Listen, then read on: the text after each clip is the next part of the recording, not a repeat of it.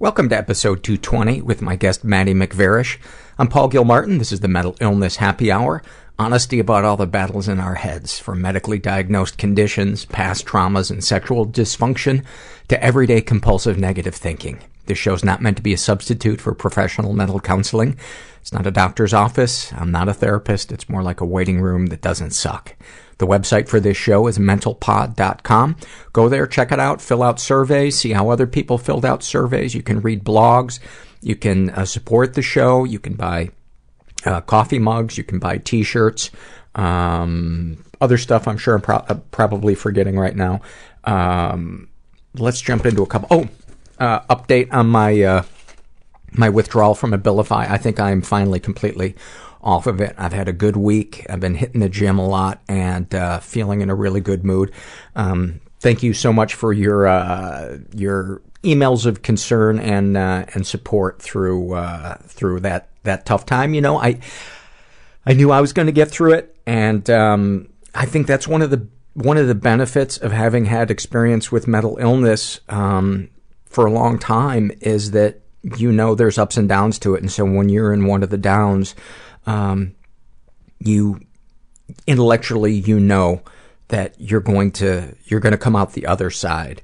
And it helps, because when you're in that pit, you feel like you're never going to come out of it, because it feels so real, and it feels like that's going to be your new reality. Anyway, let's get to some surveys. This is a struggle in a survey sentence filled out by Sarah W. And about her depression, she says, like being forced to go to a party and people won't let you leave, even though you told them you didn't want to be there. That one really struck a chord with me. This is filled out by a woman who calls herself Charlie Brown. About her anxiety, she writes, heart feels like it's running away. Head feels like it's being filled with helium. I take my hand to my head and ravage my skull. I twist my fat skin until I get welts. I am falling and just waiting for the concrete. Wow, that is so descriptive. About her anorexia, a toxic boyfriend that I miss in the dark days. Thank you for that. Alex writes about her anorexia. And she's a teenager. She writes, if my stomach would just stay silent and not try to ask for help, I could do this. APA writes about her anorexia. My eyes say fat, but my BMI says underweight, and this confuses the hell out of me. Asian Werewolf writes about, this is a snapshot from his life. He writes, I'm finally going to see a musical act that I've been wanting to see for the last 20 years. Just got my ticket. The show is in July. It's now April. I'm already worried about rain, parking, and whether or not a riot will break out during one of my favorite songs. I may have to sell my ticket. I think a lot of us can relate to that one. This is filled out by a woman who calls herself Mega Man. She writes about her depression. Consistently 5 to 10 minutes late for work, and I can't bring myself to wake up that much earlier to get there on time. Oh my God, you completely described my life. It's just a constant bargaining. There's a really funny comedian named Greg Gliana who used to do a bit about that, how you keep hitting your snooze button, and how you bargain with yourself saying, well, if I didn't wear socks, I could sleep another 30 seconds. She says about her anxiety, I make more work phone calls on Good Friday than usual because I know most offices are closed and I can just leave a message instead of talking to someone. There is a particular joy to getting an answering machine, or a message when you know that, when you just cannot bear to communicate with another human being. There's something so sickeningly comforting about that. About her binge eating, she writes, anything can be justified in that short time before a binge, and then before you even realize what's happening, an entire bag of sea salt popcorn is gone, and you, the thing that was going to, there must be a typo, and you, the thing that was going to make you so happy didn't, and it never will, but you'll do it again tomorrow. Snapshot from her life. A week into a diet, having done really well, stayed under my calorie limit, and I just wanted a treat. So instead of maybe a mini chocolate bar or half a cupcake, I get the big bag of sea salt caramel popcorn at the store down the street and eat the whole thing in one sitting. Well, give yourself points if you actually sat. I don't know about you, but when I just completely lose all control with food, for some reason I always seem to do it standing up in the kitchen. And then this one is an awfulsome moment filled out by a woman who calls herself Awful Lot of Falafel. What a great name. And in the parentheses she puts Sarah. She writes, I was 28 and had finally gotten so depressed and suicidal that I checked myself into an eating disorder treatment center. This was no easy feat, and when I called my dad to tell him my decision, he questioned me and shared his concern only for my career and what this would do to jeopardize my future. Oh my God. Fast forward to family night in the treatment program. For the life of me, I don't know why they have us eat together on that night, but they do. After I'd painstakingly made my choice, I sat down at the table with my mom, my dad, and my sister. My dad looked over my plate and proceeded to warn me about all the unhealthy, starchy foods that are in cafeterias, and he told me to choose wisely. My sister kicked him under the table and scolded him when I couldn't. I still think about that moment and how much love I feel for my sister for sticking up for me when I had no words. My God, somebody does what I've been doing. There's shame. You have boundary issues. I feel guilty for hating my mom. I will be high by 4 p.m. You feel helpless. I will be in hell by 4:15. Prison was not easy, but I deserved it. I think I'm just addicted to lying. I rubbed my body in mud and I laid in the swamp. Didn't move for 6 hours. I looked forward to and dreaded each meal at the same time. I think I desperately wanted to talk about it, but I didn't know how to start the conversation. And that's when I called the suicide hotline. A good Craigslist experience is if you are alive at the end of it. So that is when I first felt love. Like I first felt reaching out to the people and sharing with the other people. This intimate connection where people do stuff for each other without wanting something in return. Yeah, I surrendered. I think I was 28 and that was the first time I ever experienced that, and it was amazing. I'm here with Matty McVarish. Am I pronouncing it correctly? Yeah, perfect, yeah. Yeah. You just got back from walking 10,000 miles across Europe to raise awareness and to help stop the silence around childhood sexual abuse. Yeah. Where do we... And you're wearing a kilt. Yeah, I always wear this kilt, yeah. You're from Scotland? I'm from Glasgow. Yeah. A Glaswegian. A Ouija, aye. A Ouija. So I'll try and speak really clearly. I'm so glad that you...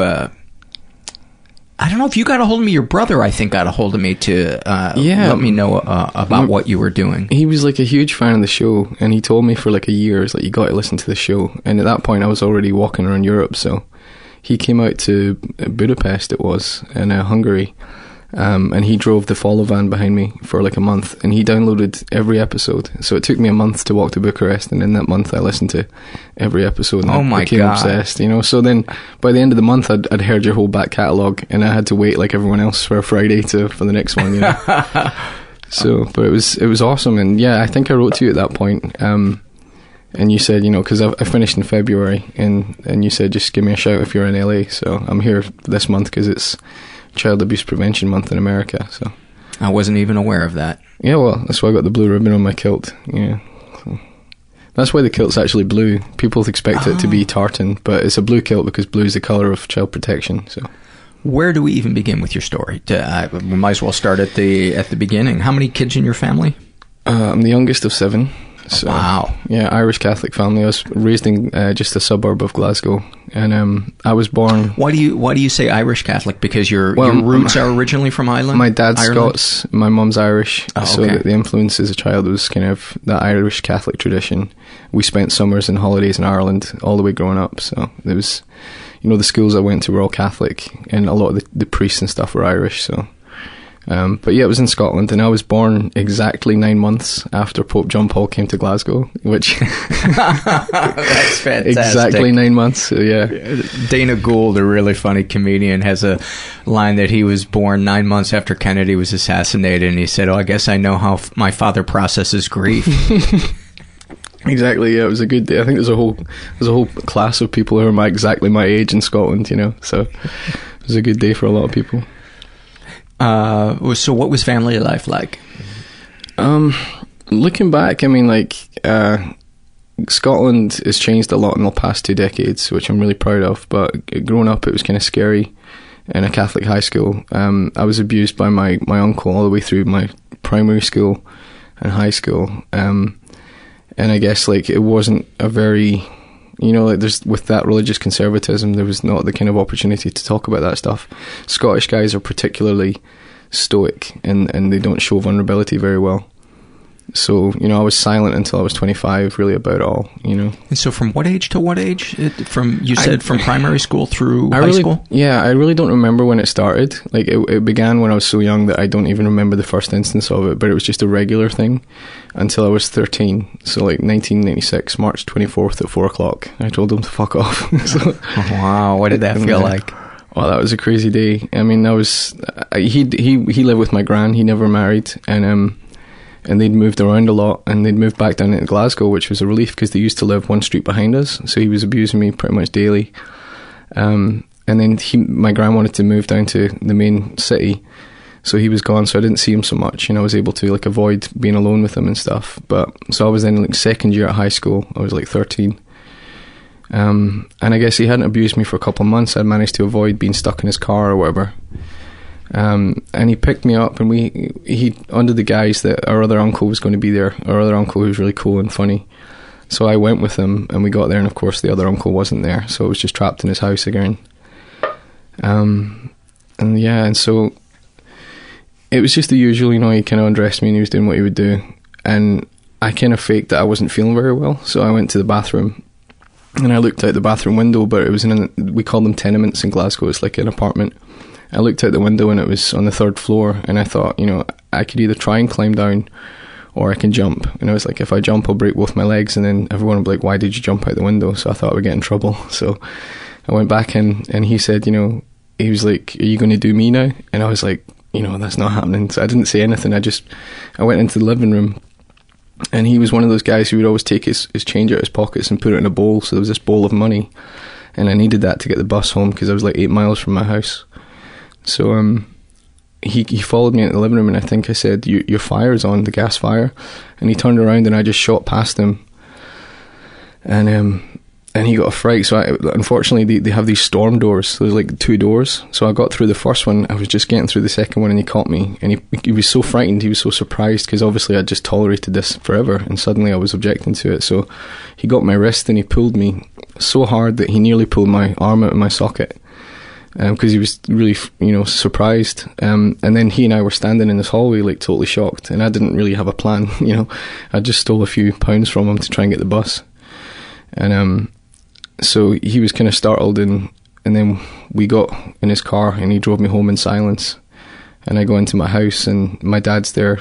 He worked shifts. And my dad's oblivious to the situation that we were having, And I think at that time I had this little Tetris game. It wasn't a Game Boy. We weren't that wealthy to have an actual Game Boy. It was one of those crappy little... You actually just got blocks from the garage and rearranged them. Yeah, exactly. Just someone would drop them off the stairs, and I would, time to start over again. So I was addicted to that thing. So I sat quietly in the corner, and I just played Tetris, and he sat there, and he and I were aware of the situation. And then Toy Story just came out. That's how long ago this was. And he was supposed to take me and my brothers to see Toy Story that week. And he said, I'm going to go now. And I just said nothing. And what was weird, and my dad didn't notice this, he was like, do you want to walk me out? And I was like, what? So I follow him out to the hallway, and he says to me, can we still be friends? And I was so choked, I just shook my head. And he said, sort of friends? And I shook my head again. Shook it no. Shook it no, yeah. And then what I said was, which always annoys me, I said, I'm not going to the cinema. And I wanted to say cinema, but I was so scared I just said cinema. he kind of like, he just left. And so that was it. I was 13, and finally it was stopped. And the annoying thing was then for 2 years after that, I had to act normal. You know, like he would bring my gran over and he would be in our house, and my parents had no idea that this had happened. And then when I was 15, so 2 years later. And how much older was he than you? Oh, he was my godfather. I mean, he was like 40 or something. Oh my God. But 2 years later, my oldest, because there's 7 of us, but he abused 4 of us. And I don't want to talk too much about my brother's journeys because it's not my journey, but it kind of crosses a lot, and they're cool because I've talked about our journey a lot on the walk. But my biggest brother at that time, so I was 15 and he's 10 years older than me, he was 25.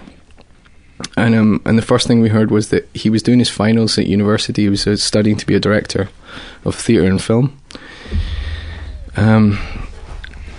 And we find out he's in hospital, you know, and I'm 15 and I've never heard of mental illness. Like, I didn't know you could go to hospital for stress. Like, what is that?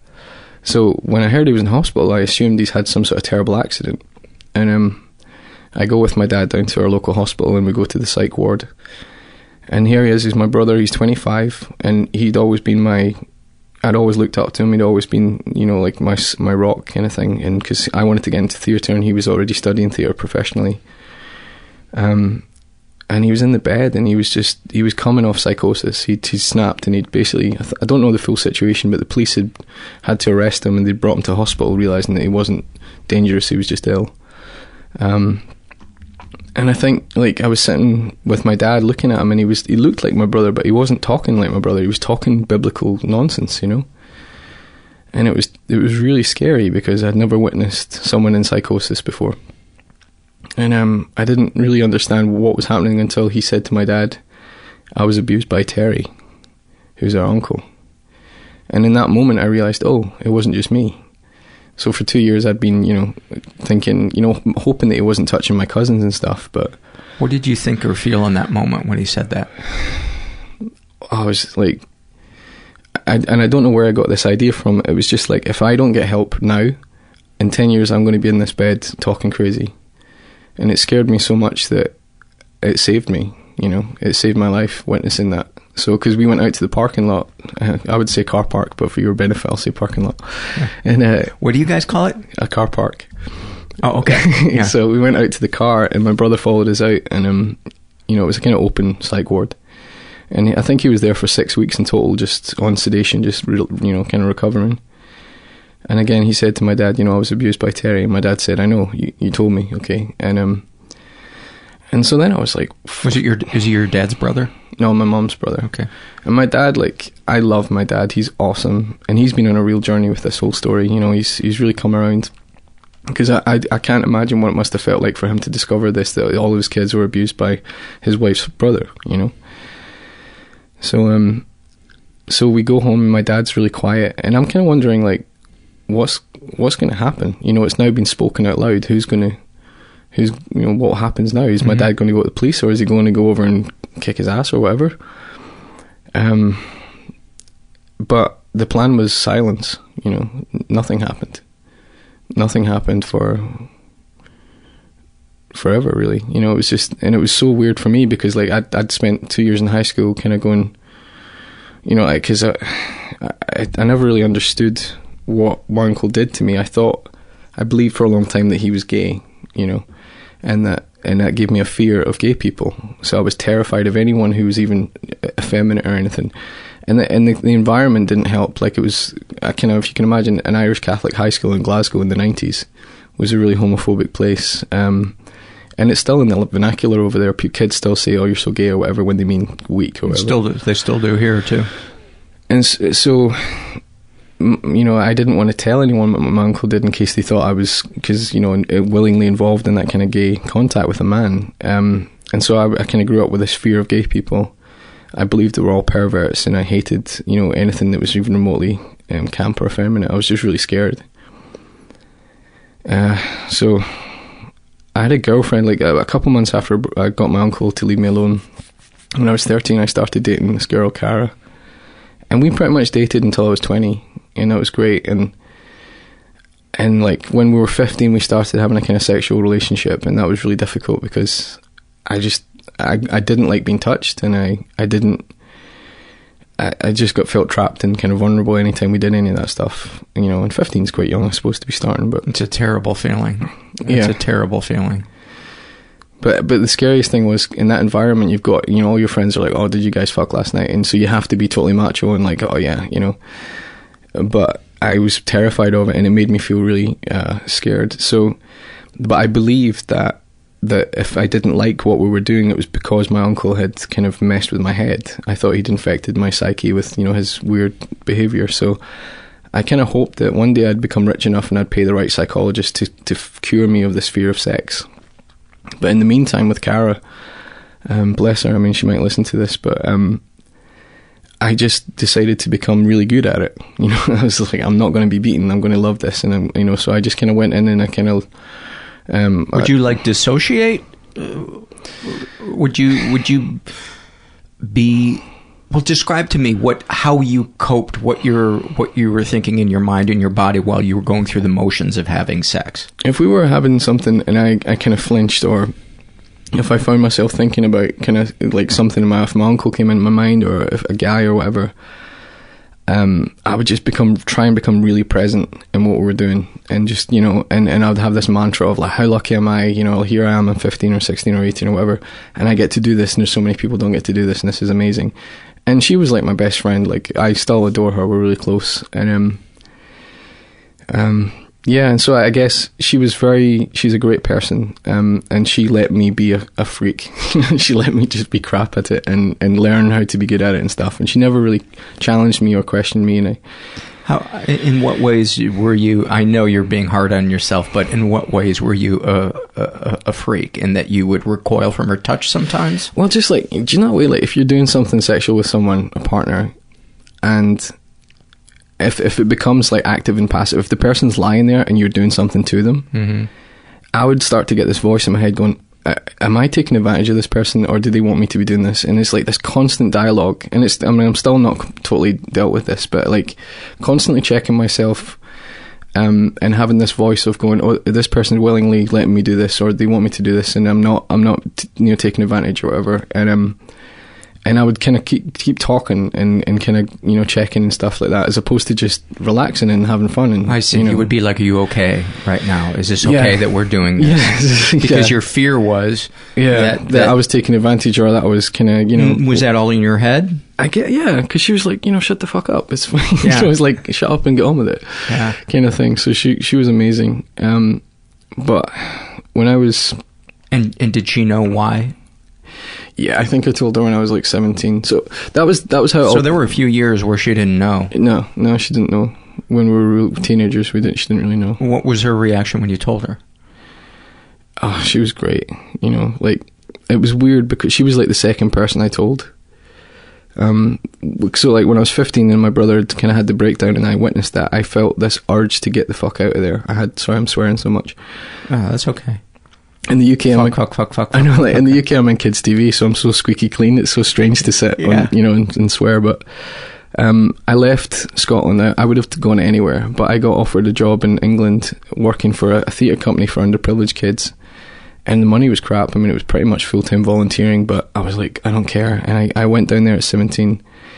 And this woman that I worked with called Rachel was there on the first day of my job, and she was just brilliant. And she's one of the people I love, and she knew I was running from something, and part of her job was to take kids from this disadvantaged area to see theatre. And I think it was an LA company, actually. It was Warner Brothers were touring this big show called Looney Tunes, so it was like Bugs Bunny and all that on stage. And we took the kids to that one night, and then we dropped them all back at their houses. And then she was like, do you want to go and get some food? And I was just like, okay. And it was in a place called Wolverhampton, and we went for a curry, because it's very kind of Indian. It's an awesome city. And I don't know how she did it. She just got me to open up, and she was the first person I ever told. And I expected that, first of all, she won't believe me. Second of all, she'll kind of be weird now that I've told her that, and kind of think that I'm gay or whatever. But she just didn't flinch. She went, oh yeah. She was like, I can't tell her story, but she's a survivor too. Yeah. And yeah, so she shared with me some stuff that really blew my mind, and I was like, okay, so this is a thing that happens. You know, it's not just me. I'm not a complete freak. And she gave me some flyers for this drop-in centre for teenagers. So I went along and I was so scared. I gave them a fake name, in case that I gave them information and they were going to run to the police and report my uncle, and then I would create this big drama in the family. So before we get to that, what did it feel like in that moment when she shared with you that she was a survivor? Again, like, it was just like your brain explodes, like, you know, and we're sitting in this Indian restaurant in Wolverhampton and everyone's having a drunken night, and here we are. And, you know, I remember kind of being like shaken and really scared, because I felt like I was saying I'm gay or something. I felt like, you know, I don't want to be telling you this, but I need to tell someone, and it just kind of, I just vomited it on the table practically. And the weird thing was I expected a big reaction and there was none. She was just like, okay, you know. And so, like, when I started the counselling, and I believe that I credit her with saving my life, because at that point I was 17. I was starting to experiment with drugs. I was living with these students who were growing marijuana on the top floor, and they were giving me acid and stuff, and I was just lost and scared and running. And it was a kind of crazy time. My feet didn't really touch the ground for like a year. You know, I volunteered. I started working for bands, so I worked for like Black Sabbath and all these bands, and I was just a crew guy. No way. It was awesome. I mean, to be that young and surrounded by these big hairy tattooed guys and shit. And was Ozzy with them at that point? Or yeah. So a lot of drugs. I mean, and stuff. And I was just young and I had no idea what I was doing. So, but. You know, so I'd planned my suicide because I wanted to be an actor. That was my ultimate goal. And I'd once done this little short film, and we got to try on some chainmail, you know, period. Mm-hmm. And I don't know if you've ever worn that. It looks incredibly heavy. Yeah, I mean, it'd be, I don't know, like 10 or 15 pounds. It's like a metal jacket. And the thing is, if you learn to swim, you learn in your pajamas, because your clothes become really heavy. So my plan was to get some chainmail and just fall off a pier, and there's no way you get up. You'll never get out of there. It's pretty romantic. that was going to be my way, because I was just too scared to jump out a building, or, you know. Were you planning when you jumped off of there in your chainmail to say, I bid thee adieu? No, I was going to scream freedom. But that was my plan, and I never told anyone that. But when I met Rachel and I started the counselling, then that option just evaporated, and I'm not going to kill myself. And so to this day, like, you know, I equate, like, when I finished the 10,000 mile walk, she was waiting there at Edinburgh Castle for my last steps, and she and I walked together the last few metres, you know, till I was finally done. What'd that feel like? Oh man, I was just delirious. Like, I'd walked 45 miles that day from Glasgow to Edinburgh, and I was like 18 hours walking, and the whole way was like people were there giving me hugs and selfies, and then that was officially the end of the walk. I got to Edinburgh Castle, and a couple days later we did the ceremonial last mile when 1,000 people flew in from all over the world, from all these countries, and we walked just from the Edinburgh Castle to the Scottish Parliament, and that was only like 6 or 7 weeks ago. So yeah, so we're jumping around, but the thing with Cara was, you know, we were together, and I got to age 20. So I lived in England for all those, from 17 till 20, and I moved up, and I got into drama school, a really good one in Scotland. We have two, so like, it's the place where, you know, Kevin McKidd, the Scottish actor, he was in Trainspotting, and so he went there, and Ashley Jensen, who's in Ugly Betty, she went there. So I got into this drama school, and again, I still had this fear of gay people, you know. And if you're walking into a drama school, pretty much, you know, good luck to you. Yeah, I mean, one of my lecturers in the first day is, and we're good friends now, but Joe Clifford, who is transgender, and here I was presented with, you know, and I was just like a wee guy from Glasgow, not computing, like, this doesn't make sense in my head, but, you know, a world where that's all cool, you know. So for the whole of first year I was with Cara, and everything was fine, but at the end of first year, a guy who was in my class, and he was from Belfast, he was in an Irish Catholic family, his parents were quite strict, and they'd bought him an apartment, but he was so effeminate, like, you know, he screamed gay without saying it. And the whole of first year, it was awkward, you know, bless him, like, he couldn't come out, he was terrified that he would lose his family. And And it was cringy. Like, he would talk about girls and stuff, and you know, it was like, mate, just chill. But at the end of first year, Karen and I went on holiday to Greece, as you do when you're a straight couple, and we got back, and there was my friend Paul. Greece seems like an odd place to go to reaffirm your heterosexuality. No, like, and for British people, you just go down there, Mediterranean, all those islands, cheap package holidays. That's what you do. Go and get drunk. We wanted to affirm our heterosexuality when we went to Fire Island. I went to Lesbos, yeah. But so I went there. I got back, and Paul was there, and he was distraught. And he told me that he'd kissed a guy. He got drunk and kissed a guy, and I was like, not shocked. I was like, bless you, you know. And I was studying acting, and I couldn't even act surprised. You know, it's just like, man, that's, you know, wow, ooh, really, you know. But the thing, what happened was, as I was talking to him, I was like, Paul, how do you get to age 20 and not know you're gay? You know, I mean, like, well, how have you been covering it up all this time? And he goes, well, you know, there was a guy in our class, and I doubt he'll ever listen to this. He's an actor in the UK, but he's a massive cock. This guy, he has a massive cock, and we'd be every morning. You would limber, like you'd do stretching and stuff for half an hour, and there we'd always be in his tight kind of trousers, you know. And Paul was like, you know, in the morning, like, and there he is, and you know, he says, like, I just can't look at him. So he said I would just chase those thoughts out of my mind. And the weird thing was, as I was talking to him, I actually recognised what he was saying, and I was like, oh, I do that. And so I was 20 years old, and I'd spent, you know, pretty much my entire adult life believing that my uncle had fucked up my brain. But talking to Paul, I realised, oh fuck, I'm gay. And it was like, you know, it would literally, the walls fell away. You know, it was just like standing there, and like I was just dizzy and like, fuck.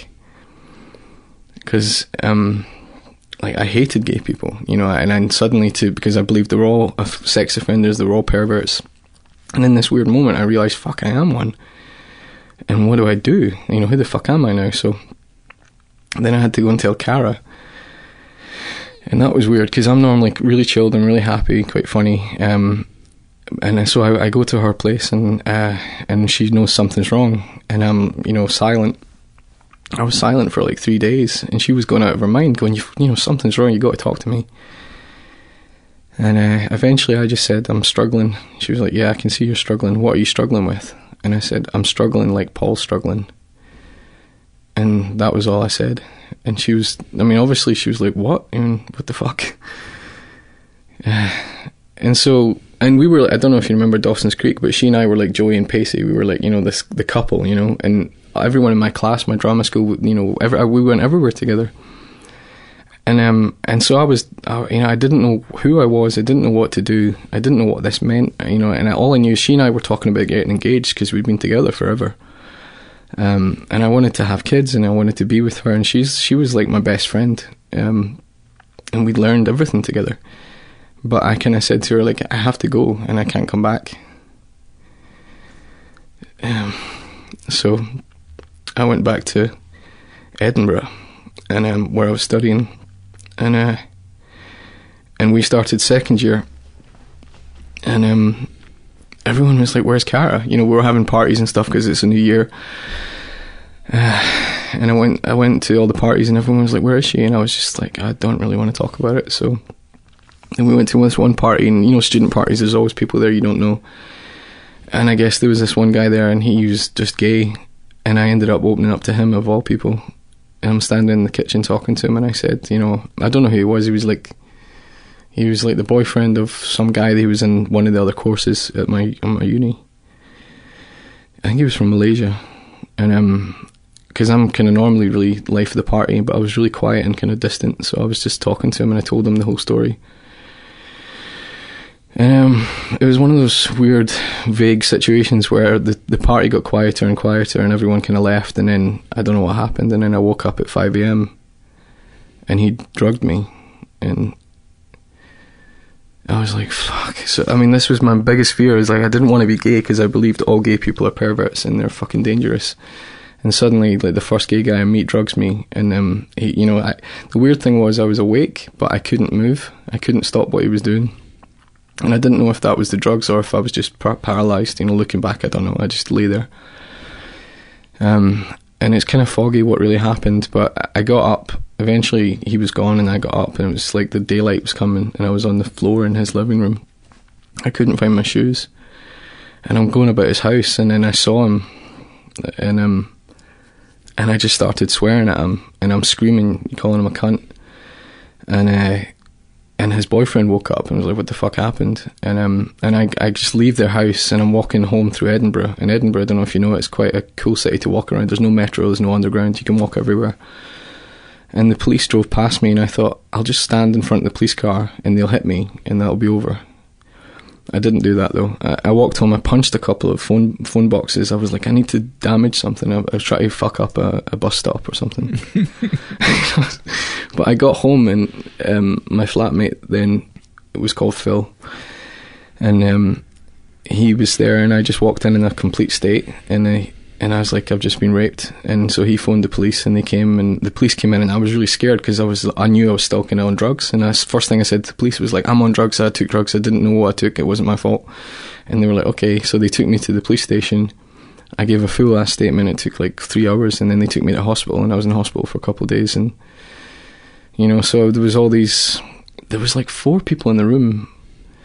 And the thing is, like, when I gave a presentation at the Scottish Parliament there just last month, the kind of head of the Scottish Police was there, and they've asked me to come and advise them on how the police deal with survivors and victims.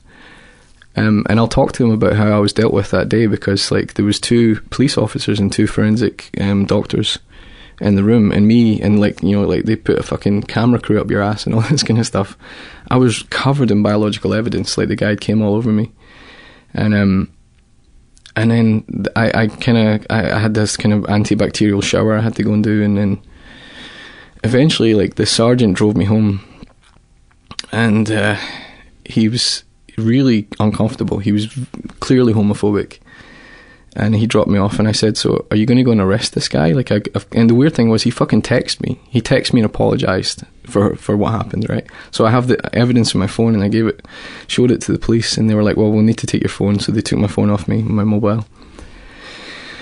And I was like, are you going to arrest him? And his exact words were, well, it's not exactly urgent, is it? And I was like, what the fuck? What? I know. So I was like, and I figured, like, if I'd have been younger, if I was a kid and I'd been raped, or if I was a woman and I'd been raped, I think they would have moved on it. But he was really homophobic and uncomfortable. And it took 6 weeks for me to get my phone back. I kept going back up to the police station and saying, can I have my phone yet? And they had all my clothes that I'd been wearing that day with all the biological evidence on it.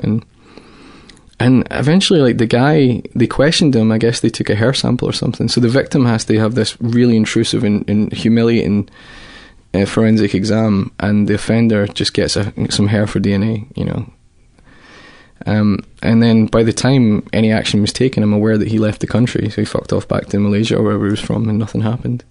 And I never got a call, or I never heard again what's happening. And but the whole thing was so fucked up. Like, I wanted to drop out of drama school. I didn't want to speak to anyone.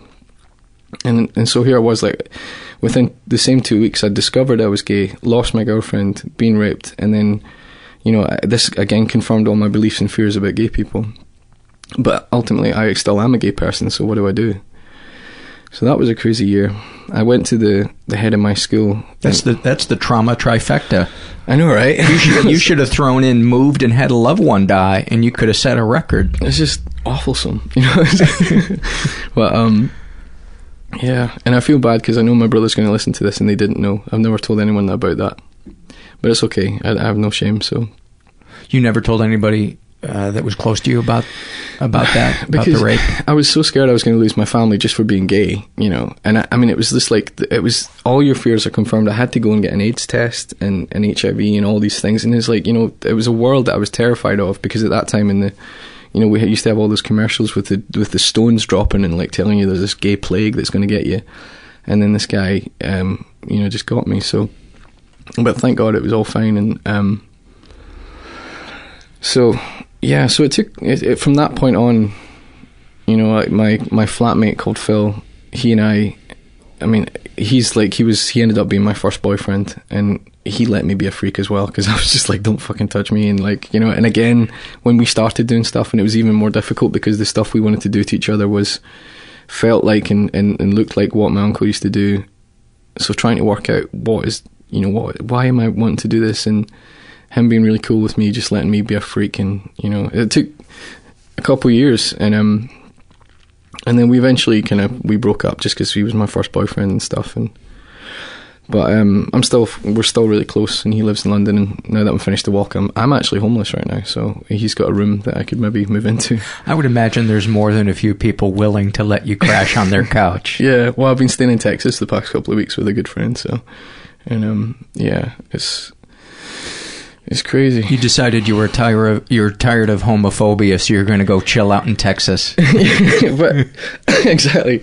I was in a bar in Texas the other day, and you know, I'm walking around in a kilt, and I went into the urinals, and there's one stall, so I thought, well, I'll go into the stall, and this big ass guy appeared at my shoulder, and he was just trying to see my cock, and I was trying to piss, and I got a fright because he was right on my shoulder. Yeah. And I just went, Jesus Christ, and he goes, what you got there? And I was like, I was startled, so I just left, and he called me a pussy. And I turned around, and I was thinking, in the size of him, and I was thinking, if you couldn't kick my ass, I would fucking kick your ass right now. So he was huge, so it's like, that's not going to happen. But, yeah, so I'm trying to think, how did we get there to the walk? So, yeah, so it was for me, quite a journey, and that's why I'm so fucking deeply offended by Russia right now. And the fact that they actively promote, and they produce this paraphernalia and all this bollocks about gay people being a danger to kids. And they actively create cartoons of propaganda bullshit and spread that, because for me, I had to go on that journey and really understand and separate in my mind that my uncle wasn't a gay person, he was a child sex offender. And you know, and for me, and so now, I mean, I'm a kind of known gay playwright in the UK. I did a gay rights festival a couple of years ago. I wrote a play about it was called The Child Made of Love. It was about gay adoption. I did a 10-minute play festival about marriage equality, and I got plays from New York and from I think from Indonesia and from the Congo. All these writers from all over the world writing 10-minute plays about marriage equality, and we performed that in the UK. So I'm totally like gay rights now, but it's been quite a journey for me. So wow, so much. Yeah, we haven't even talked about the walk yet. So, well, let's get into the walk. Well, it was called Road to Change. It was a 10,000-mile walk to every European Union capital to raise awareness and prevent child sexual abuse. So the reason it all happened was it began, I think, 2007. So I'm an actor now. Like, I graduated, I got a job with the BBC. I did like 150 episodes of this kids show, and it's still on every day. Like, what's it called? It's called Me Too. Mm-hmm. And it's on every day, and like, I think it's on in Australia. My cousins watch it over there. Most English-speaking countries, it's on. And I forgot about it. You know, we did all these episodes, and then I moved on to like soap opera and cop shows and shit. So I forget when I meet a child and they think, oh, it's Raymond, and I'm like, oh yeah, crap, hi. So I have to jump into this kind of character. But so I did that, and then I kind of found myself writing theatre because I was frustrated. Scotland's a really small country. The industry's pretty small. You know, a bit like Ireland. You watch Irish TV and it's the same actors and everything. We're a bit like that, and I was getting frustrated. I wasn't getting cast in the stuff I wanted to be in, just because there's not enough jobs, really. And just out of that frustration, I started writing my own shows. And I mean, I never claimed to be a good playwright, but I was fortunate. I was getting some really good opportunities. So summer 2007, I was over in Dublin working with this Commedia dell'arte company. I think they're from Chicago originally, but they're awesome. And I was just training with them for a while, learning Commedia. And my brother's wife calls me. This is a different brother. He lives in Ireland. And she said, you know, your brother's just not very well at the moment. And I was like, okay, here we go. So, because I knew that he, like, you know, we all had never really spoken about it together, what my uncle had done. So I finished the job in Dublin, and I take the bus up to Donegal, and there's my brother, and he's, you know, stressed, and he's falling apart. And is this the one that's 10 years older, or a different one? A different one, yeah. So the oldest one, he'd kind of become medicated for depression, and he keeps antipsychotic medicine in the house still to this day. And so I go up to see this other brother, and you know, there he is, and he's pretty much mute, like he's losing the ability to speak about anything. And he and I have never talked about what the problem is. So, but the problem is we're both Scottish men, you know, in Ireland of all places, and we, you know, so we go to the pub, we drink a lot of whiskey. And then we walk back to his house in pitch black. He lives up a little country lane. And at 4 a.m, we're outside his house under the stars. You know, it's like a movie. And And because I've been through it and I've talked it out, you know, I kind of lead the conversation. And at that night, for the first time, he and I had a conversation about it. And then I came back to Scotland after that, and I was just like... What was the conversation like? He talked about how he was angry at my mum and dad, because, not that they knew about it, but, you know... And that was the first thing that came up for me when I was 17 going through therapy, like this rage that I had, like, you know, why didn't you protect me? And, you know, logically they didn't know what was happening. But that doesn't really matter. If you're a child, their job is to look out for you and not let these things happen. And because we were Catholic, like twice a year we would sit every night and say the rosary, you know, with the beads. And I would always question, I'm like, why are we saying this? And my mum would say, it's to protect you. And I knew, like, I'm not being protected, so this is bullshit. All this stuff is just theatre, it's, you know. And I got really resentful of kind of Easter and Christmas and all those things as a kid. I felt like an imposter in my own family, because I knew that they all believed in this bearded man in the sky who's looking out for you, and I was like, it's not happening. You know, you're not able to do anything with these words. And so I hate my uncle for taking me out of that stuff, and he made me feel like an imposter in my own family and my own school, you know. And every time we were forced to go to mass, I was just like, this is all bullshit, and you're all fucking sucked into this stuff. You know, so sorry, but so there's my brother and we have this kind of deep conversation about what he's struggling with, and it was a very general conversation about the beginning of his healing, I guess. And I went back to Scotland, and I was fucking raging again. Particularly because at that time my uncle, who did this to all of us, was still a school teacher. Oh. And he was also, I think he was like a soccer coach. He ran football teams with young teen boys. And I was like, this is so fucked up. Like, why are we not allowed to talk about it in case we make anyone uncomfortable? And we're expected to stay silent and let this guy just continue what he's doing. But the problem is, again, it's so difficult to talk about it. So being me, and I was starting to write theatre, I wrote this play called To Kill a Kelpie. A kelpie is like a water creature in Scotland, like the Loch Ness Monster is a famous kelpie, but there's loads of different legends. And the original legend is like the kelpie would appear at the side of the water as a kind of charming guy, and if you got close, he would grab you and drag you into the water. And I remember at that time I'd watched the documentary about phobia, and they say a phobia is like you take something, like people aren't actually scared of rats or snakes, they're scared of something that they can't remember, and their brain has replaced that fear with this thing. It's like an icon, so when you see that thing, it brings back that fear, but you know, you have to examine what's behind that.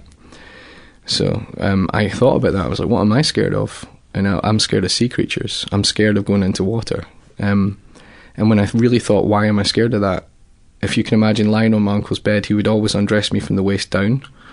And so if you're standing in water, like in a lake or something, or loch as we call them, you kind of that below the waist, you can't see into the water, and something can come at you or grab you and do anything with you and you have no power, you don't know where it's coming from. Oh, that makes sense. So that's what my phobia was, and that was a perfect metaphor for a child sex offender. So I wrote this play originally, and in the play there's two brothers called Dougal and Fingal, which is old Gaelic names. Dougal means black stranger and Fingal means white stranger, and the first line of the play is hey stranger, and I'm kind of tapping into the idea that your best friend or my mum's brother was a complete stranger to her. She didn't really know who he was, although she thought she did.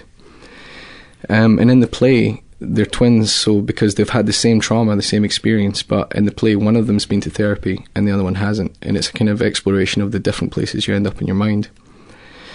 And that's really all that happens. In the play, they come together for the first time and talk about what their uncle did.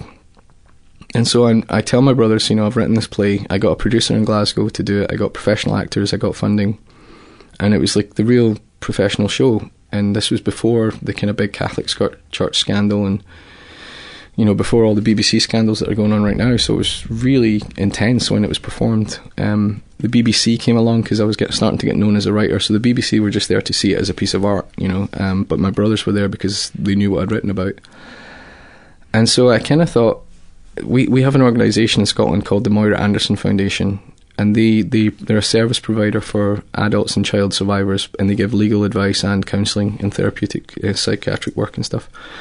And I invited them to be present at the show and give a post-show talk and have their flyers everywhere. So if anyone in the audience was triggered, they could just quietly take that information with them. And it kind of worked. Like, you know, my brothers came together in that year. We spoke for the first time, and I just felt that, you know, our silence is so dangerous because our uncle, there he is, and we're kind of just letting him continue, you know.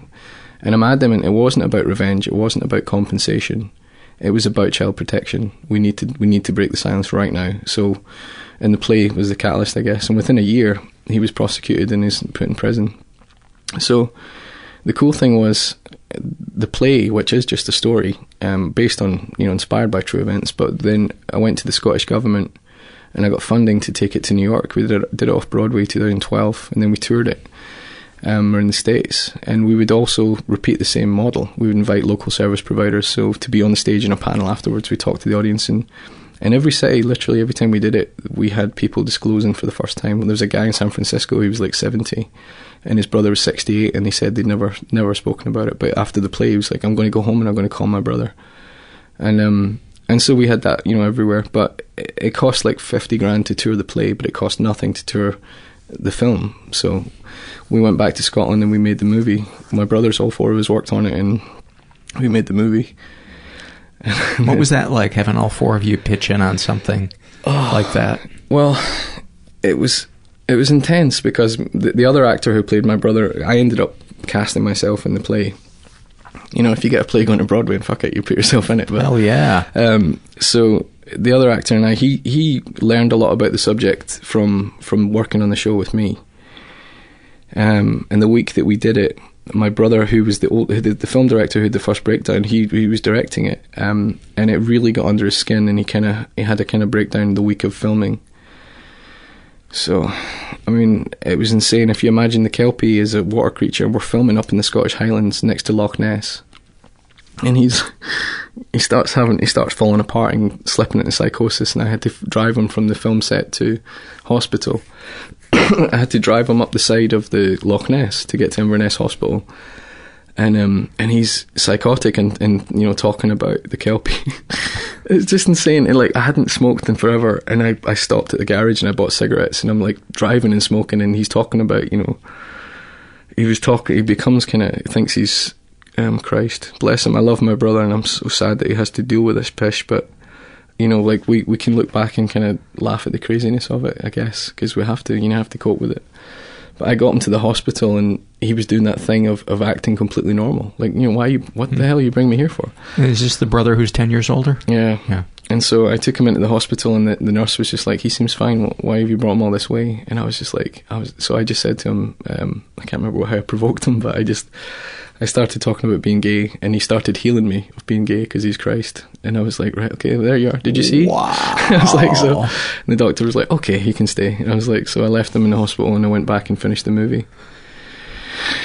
And the same day, I'd had like 2 hours sleep. I was like, fuck. So the last scene of the movie, and I won't give you the whole story away, but the last scene of the movie, my brother loses his mind and ends up going psychotic because I'd dealt with it so many times, and I'd dealt with it that morning. I'd taken him into hospital, and that was literally I had to go drive from the hospital. It took me 3 hours to get round to the loch we were filming at, Loch Mora. And so there's no acting involved in that film. Like, I literally had just lived it. It was fucking insane.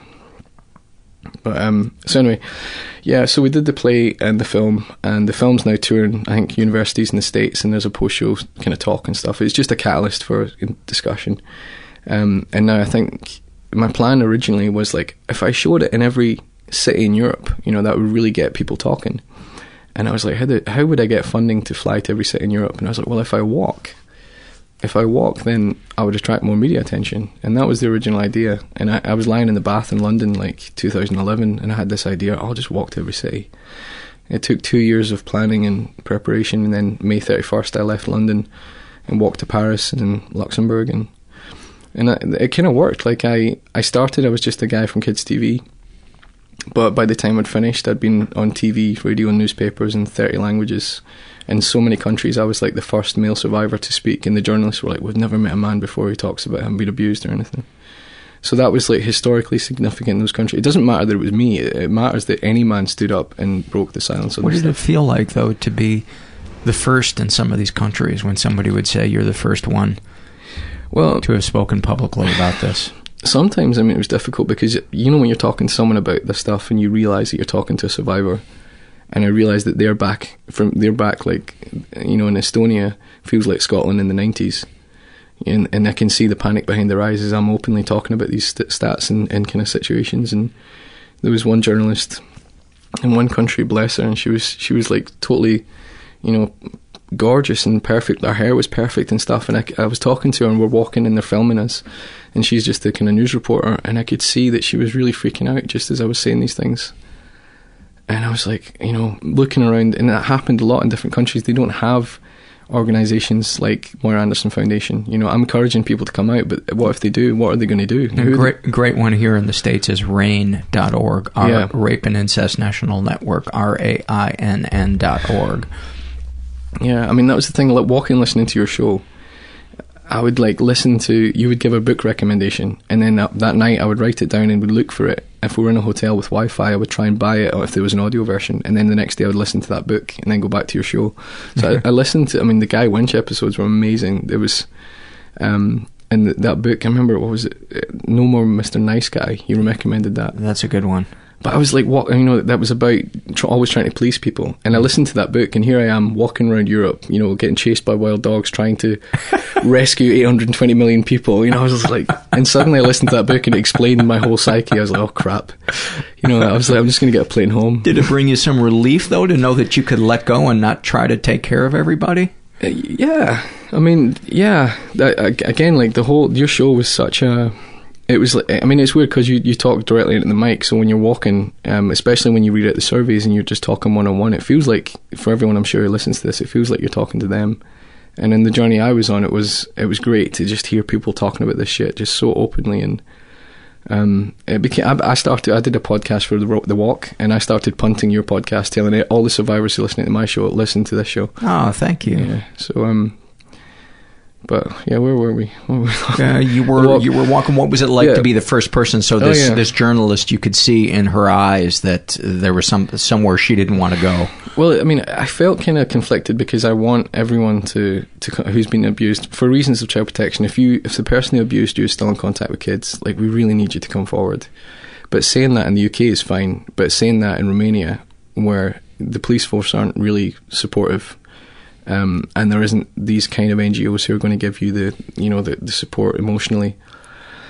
And I mean, I started to get waves of emails from people, and like, I remember I was walking through, I think it was Latvia, and a couple of weeks before I was in Finland, and I'd spoken in national media. Someone wrote to me, and the email was like a picture of a kid, and it was a little boy on a sports day, and the email said, "This is my son, my husband keeps molesting him, what do I do?" And I was like, fuck. So wow. I just went, and I think I walked off the road to the nearest store, I got a pack of smokes, and I sat and smoked like 20 cigarettes going, like, what do we do, you know? But when I was in Helsinki, I'd met the organisations that serve Finland, and I was able to just kind of redirect it, and that actually started happening quite frequently. So there's various... What did you do in the Latvia situation, though? Again, passed it on to the authorities and the NGOs who are that women's immediate support network.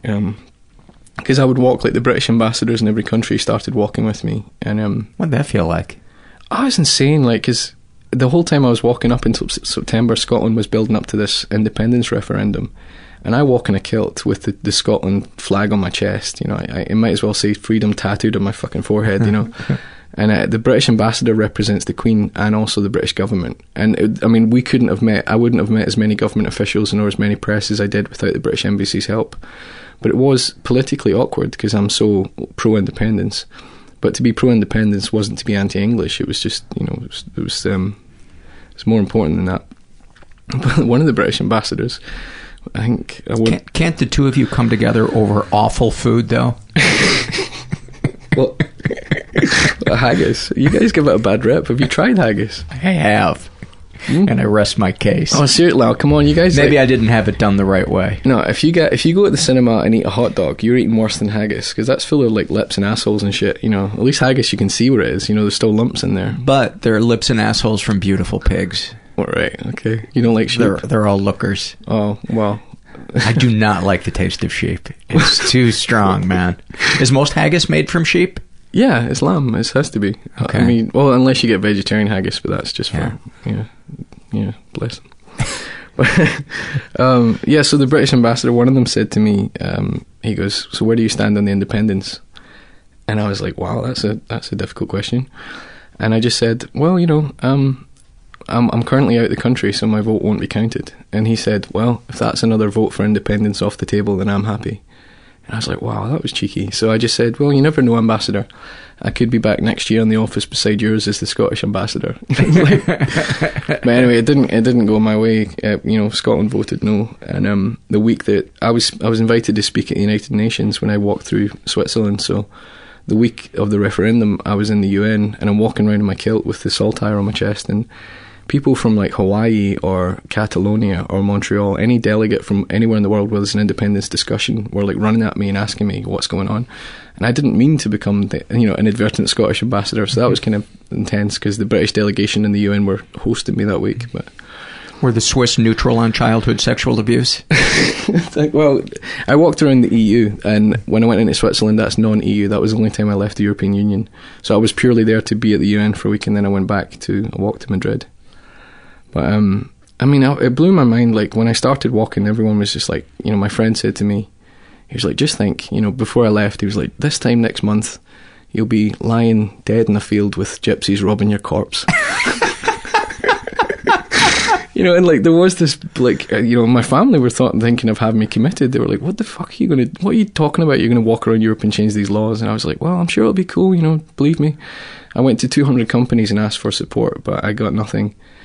But I was like, this is going to work. So I just started walking, and people kind of eventually saw what I was doing. And if you donated £10 to the Road to Change, that £10 would pay for either food or socks or, like a diesel for the follow van.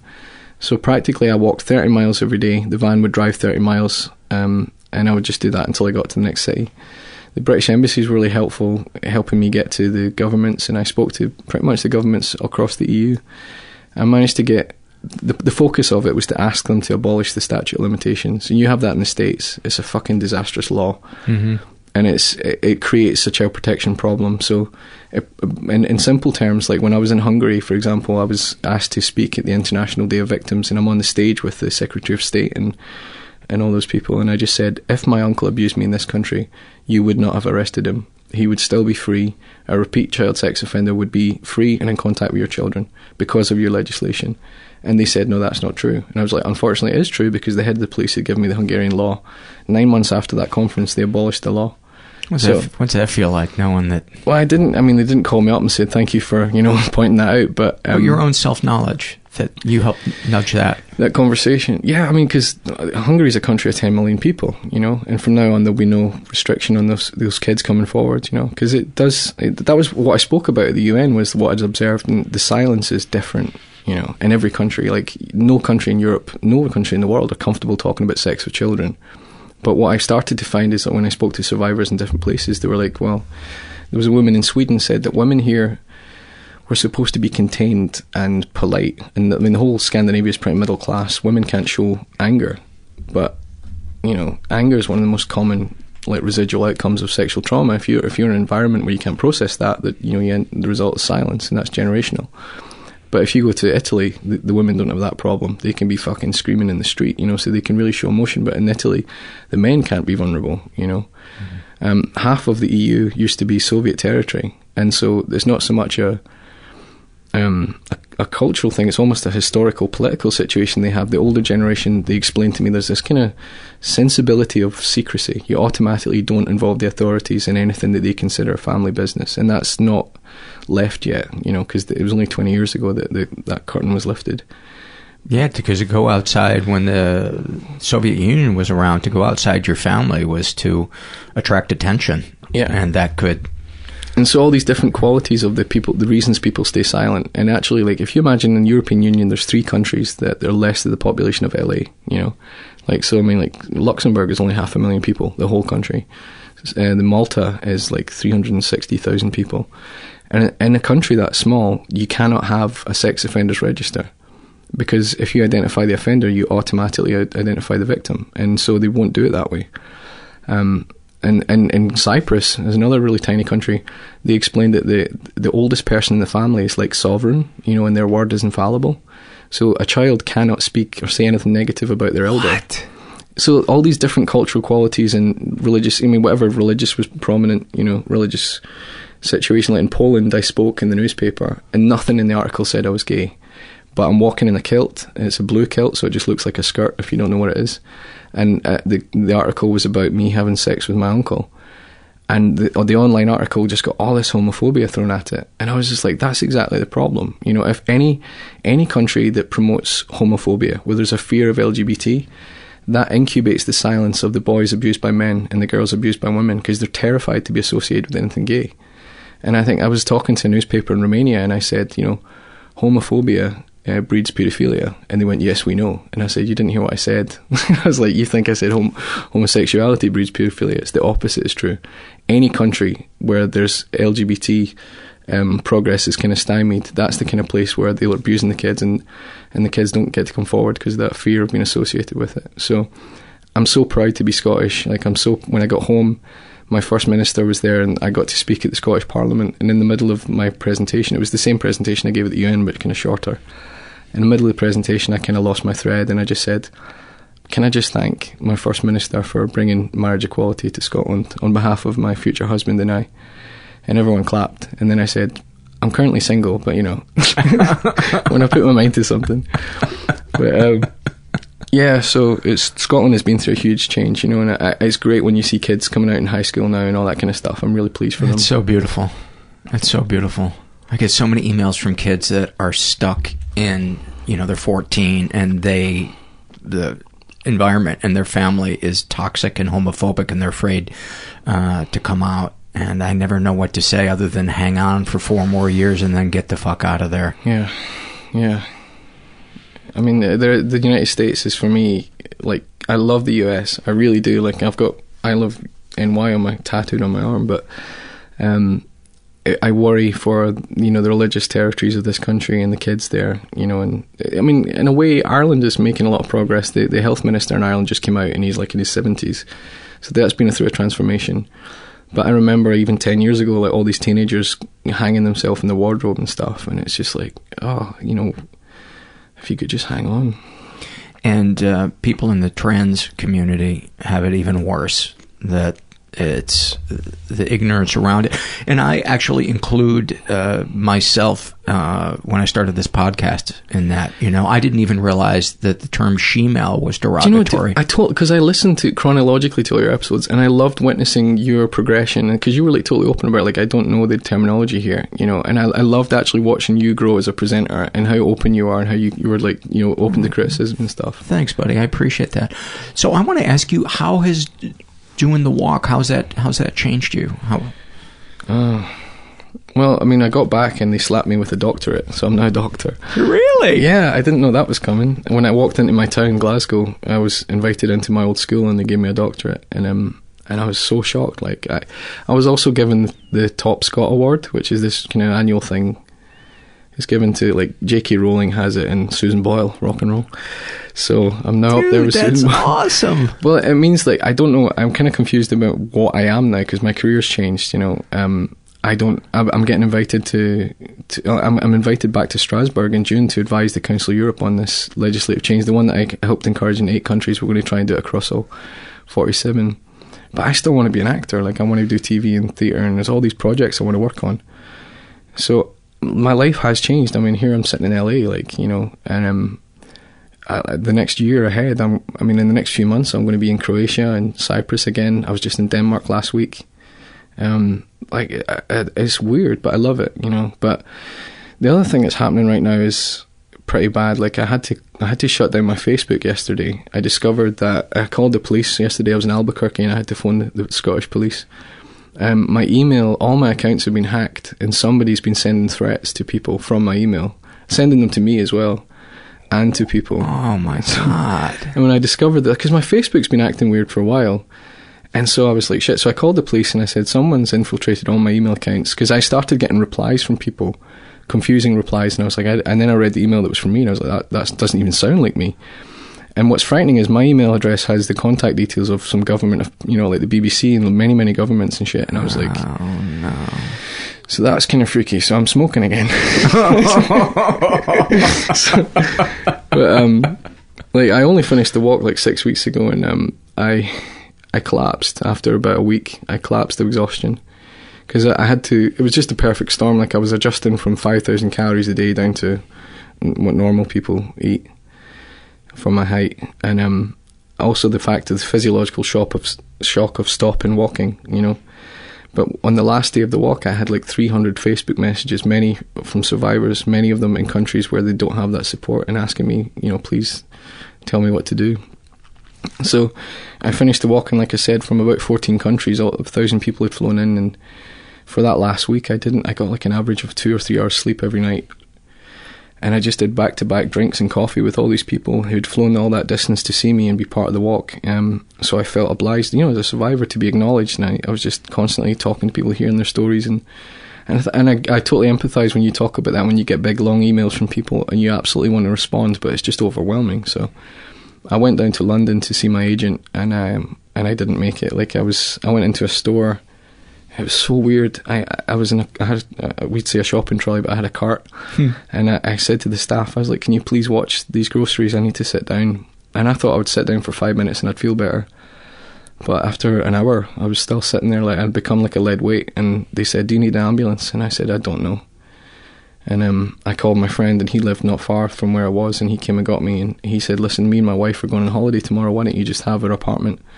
So that was perfect. I was supposed to be on breakfast TV on the Thursday, and I called, and they were really cool. And I said, I'm falling apart. Like I can't move. And they pushed the interview back, and I did it the following week. But I couldn't breathe. I was hyperventilating, and I just felt really heavy. And so I went to hospital, and I got all these tests. And the doctor was so funny. He said, the problem is you're really fit and healthy, but you've just walked 10,000 miles. So he said, so that's what's wrong. And I was like, oh, okay.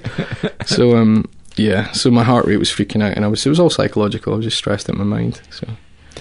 So did you wade through all of those Facebook messages? Did you get anybody to help you with them? Yeah, I had to kind of delegate all the problems. Like I had, like the tax thing in the UK, you have to submit your tax to the office before like the end of March. And I had receipts in 30 languages across 14 currencies for the whole project. And only I was responsible for submitting them. So my brother, thank God, came in and he helped me sift through all that shit. And then like the van that was following me, like what do I do with it? It's like we're now talking to a museum in Glasgow about creating an exhibition, with the map of Europe and my trail. And because people come from all over Europe to Glasgow to see the museum, the Transport Museum. So that's another meeting I'm having when I go back. But I mean, the thing is, like, I called up the mayor of Glasgow, the Lord Provost, and I said I'd like to speak to you about what child protection measures we have in place. And the Council of Europe have this really cool 1 in 5 campaign that I think we should have in Scotland. And I've witnessed now, like when I started this, I couldn't get people to listen to me. Like, it took a couple countries before I managed to get into the British ambassador and into the governments. But I come back and I call up and I say, hi, I'm Dr. Matty McVarish. I want to talk to you about the Council of Europe's 1 in 5 campaign. And I get them meeting immediately, And so when I go back, I'm meeting the Director of Education in my country. I mean, it helped. I met the Pope, so that helps. Yeah, that's amazing. That opened up doors, But it's crazy, like just by walking, I got to speak at the UN. Because the Secretary General of the Council of Europe walked with me, and I got to speak to him about the Lanzarote Convention, and that's what I'm going back to help advise on reform. Is it Pope Francis? Is that the one? Yeah, I met him, yeah. And he seems to have turned a little bit of a corner compared to the secrecy of the Catholic Church previous to him. Didn't he issue an apology for... He met personally. I mean, he's meeting survivors, and I was wondering when I met him, because I wrote to him like a year before I got to Rome, and I'm not Catholic anymore, but I was raised Catholic, and I was able to lace the letter with the kind of references like to St. Francis, who walked he walked to the Vatican and stuff to speak to Pope Innocent, I think it was. And I just said, I'm trying to reach millions of people with the message of the importance and urgency to break your silence. But I said to Pope Francis, if you could say something about this, it would reach billions, and it would. You don't need to be Catholic. He is one, a world figure. And I got a letter back a couple months later. I think I was in Romania, walking and listening to your show. And the thing, you're fucking dogs, man. It's like the whole country's covered in wild dogs, and I'm listening to your podcast, and you'll be talking like reading a survey, and suddenly Herbert will go, and I would like spin around like fuck, and there's no dog there, and you're like, Herbert's scratching his ass or whatever. That kept happening. But so I'm walking through Romania, and I get this email from the office in Edinburgh saying we've had a letter from the Vatican, and the letter was, okay, can you tell us more about your campaign? And they wanted me to fax them. And I'm in a van in Romania. And I was like, who has a fax machine? It's 2014. So, yeah, we arranged, like, I send a letter back to Edinburgh and they fax it to the Vatican. And then that was the last I heard. And then a couple months later, I go down through Bulgaria, Greece, Cyprus, Malta, and I'm walking back up through Sicily. It was the same day you gave me a shout out. I was walking through Sicily and you're like, there's a wee lad walking in a kilt. And I was having a great day. And the phone goes and this guy says, I'm Father, I can't remember his name. I'm calling from the Vatican about your appointment with Pope Francis. And I was like, oh, fuck. Because Sicily is like an upside down egg box. It's like really bumpy, so I have signal here and I don't have signal here, and I'm walking, I've got to get 30 miles that day. So, and he was like, we just want to confirm the time and place, the Vatican, obviously. And I was like, okay. I said, I need to check with my colleagues about that and then I'll call you back. I said, can I call you back? And he said, no.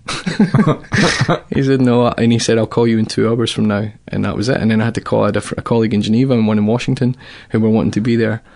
And I was like, crap. So, and the thing was, I couldn't keep walking in case I walked out of signal. So I just had to wait there for 2 hours for the Vatican to phone back. So that's how that happened. Like, it was kind of really not suspicious, kind of weird and mysterious about getting in to meet him. But on the day, it was in the Vatican, there was a bunch of other people, about 10 of us, who had this special golden ticket to meet the Pope. And the other guy, he was just some guy from, I think he was Iranian, and he had 2 kids with him. The woman beside me was from Miami. She was just like a really wealthy banker, and I think she had cancer. And so eventually Pope Francis is there, he's on the altar. It's not really an altar, it's like a stage, and he reads this prayer that's read about 5 times in different languages. And then everyone starts leaving and he walks down the steps and, there he was right in front of me. And it was crazy because like half of my brain is like, half of me was going, right, this guy is the head of the Catholic Church, which is the institution responsible for the misery of millions of people, and the homophobia and the, and their stance on contraception, which is spreading AIDS and all this kind of stuff. And the other half of my brain is like, fucking hell, it's the Pope, this little guy is God, and you can't shake that Catholic conditioning from your childhood. And when he finally was standing right in front of me, the kind of, the childhood side of me won, and I had this whole spiel I was ready to give to him, and all I said was, Papa, my uncle abused me, and that's how I started. And he looked at me, and before I even got into my spiel, he kind of blessed me, he touched my head, and he's, in the most comfortable, normal way, he's really tactile. I guess he's comfortable. He's used to everyone wanting to touch his hand and stuff. So he put his hand on my shoulder as I explained, and I showed him the route. I got to show him the map where I'm walking around Europe. And I'm trying to speak really clearly because he's, South American.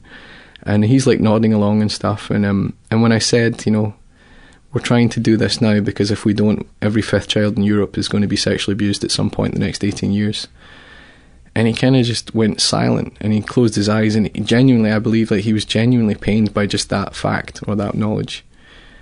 And I got bashed by the gay press and the media in Scotland for meeting with him, and they were like, this kind of, you don't want to be friends with the Pope if you're a gay activist. But I guess like my experience of him was genuine compassion. Like, he has this authentic kind of deeply listens to you, which is quite intense.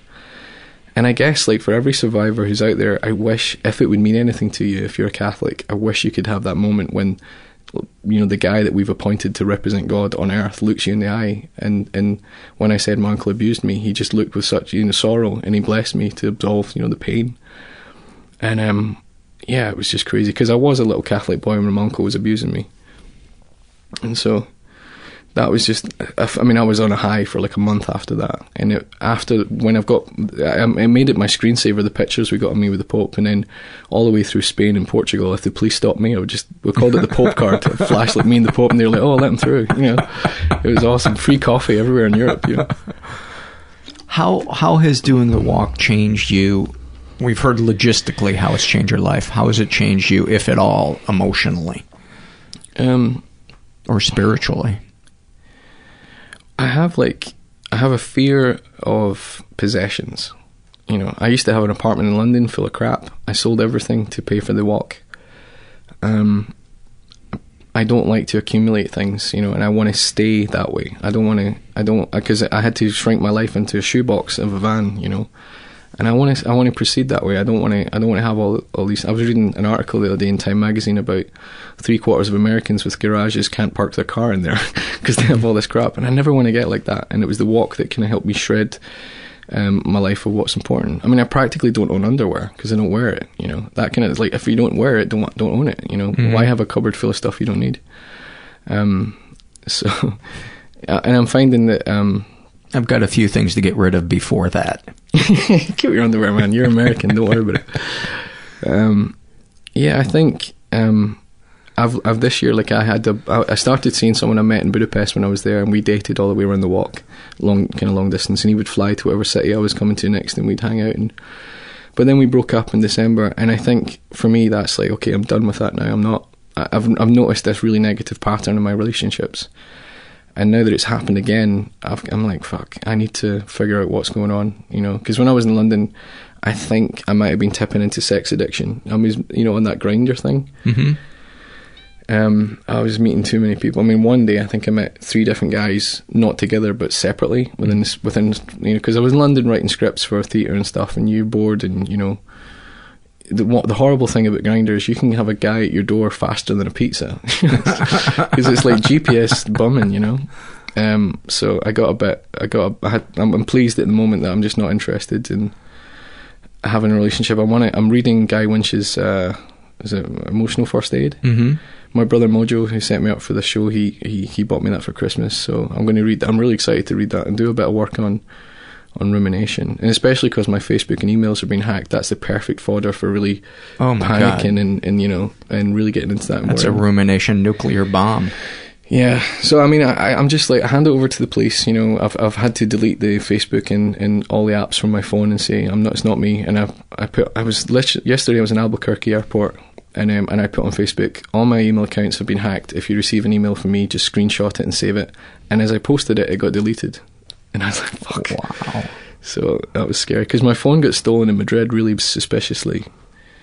It vanished from my lap pretty much, and I was looking around the cafe going, who took my phone? And we watched, because it was an iPhone, you can watch where your phone is, and within an hour it vanished, like they'd wiped it. I don't know who they are, but I guess I'm pissing off a lot of people. You know, so.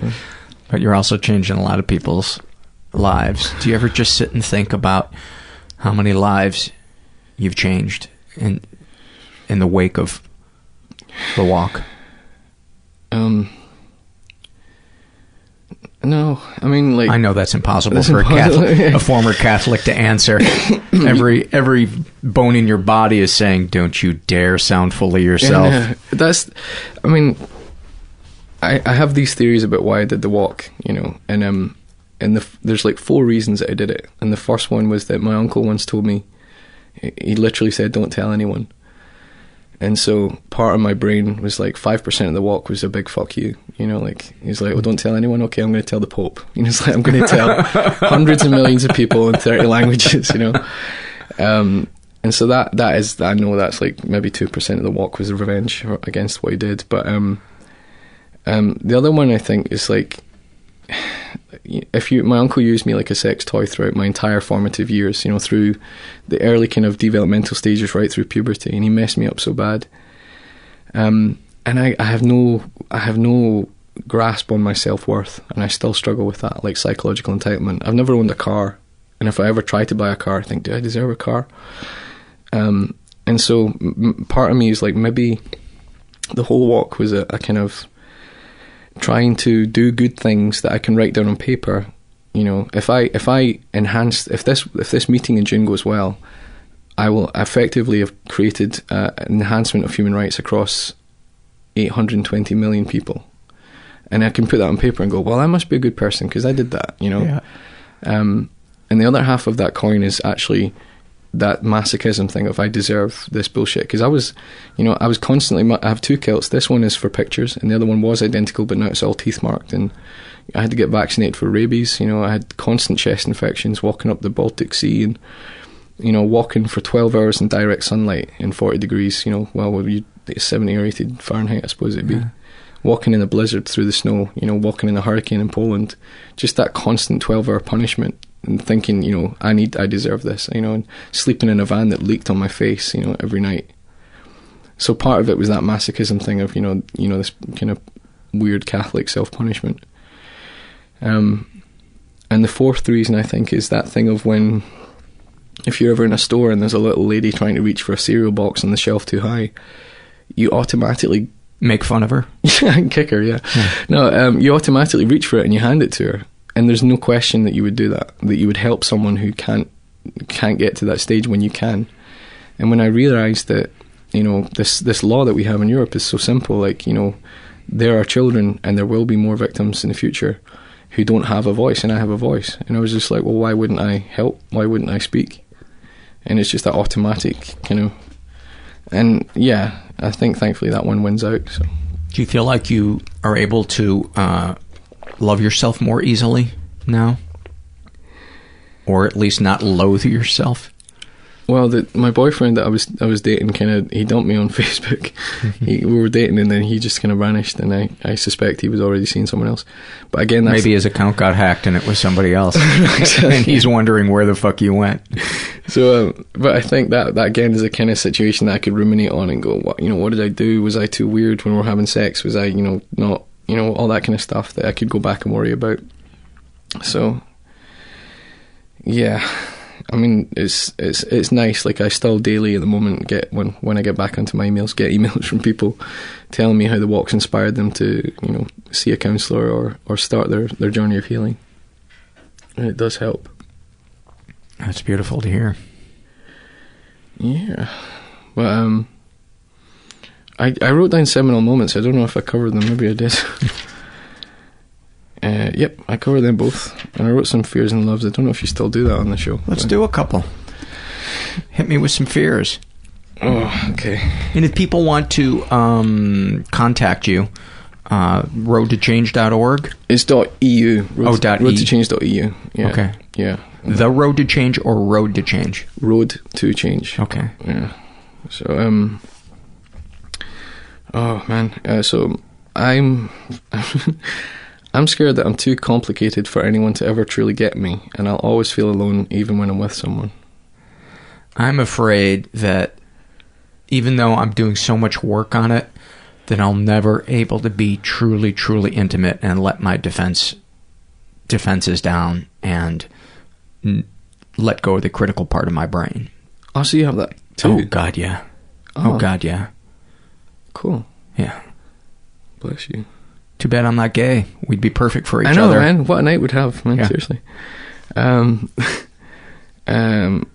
I'm scared that I'll never fully push myself to realise my goals because I don't believe I'm worthy of them.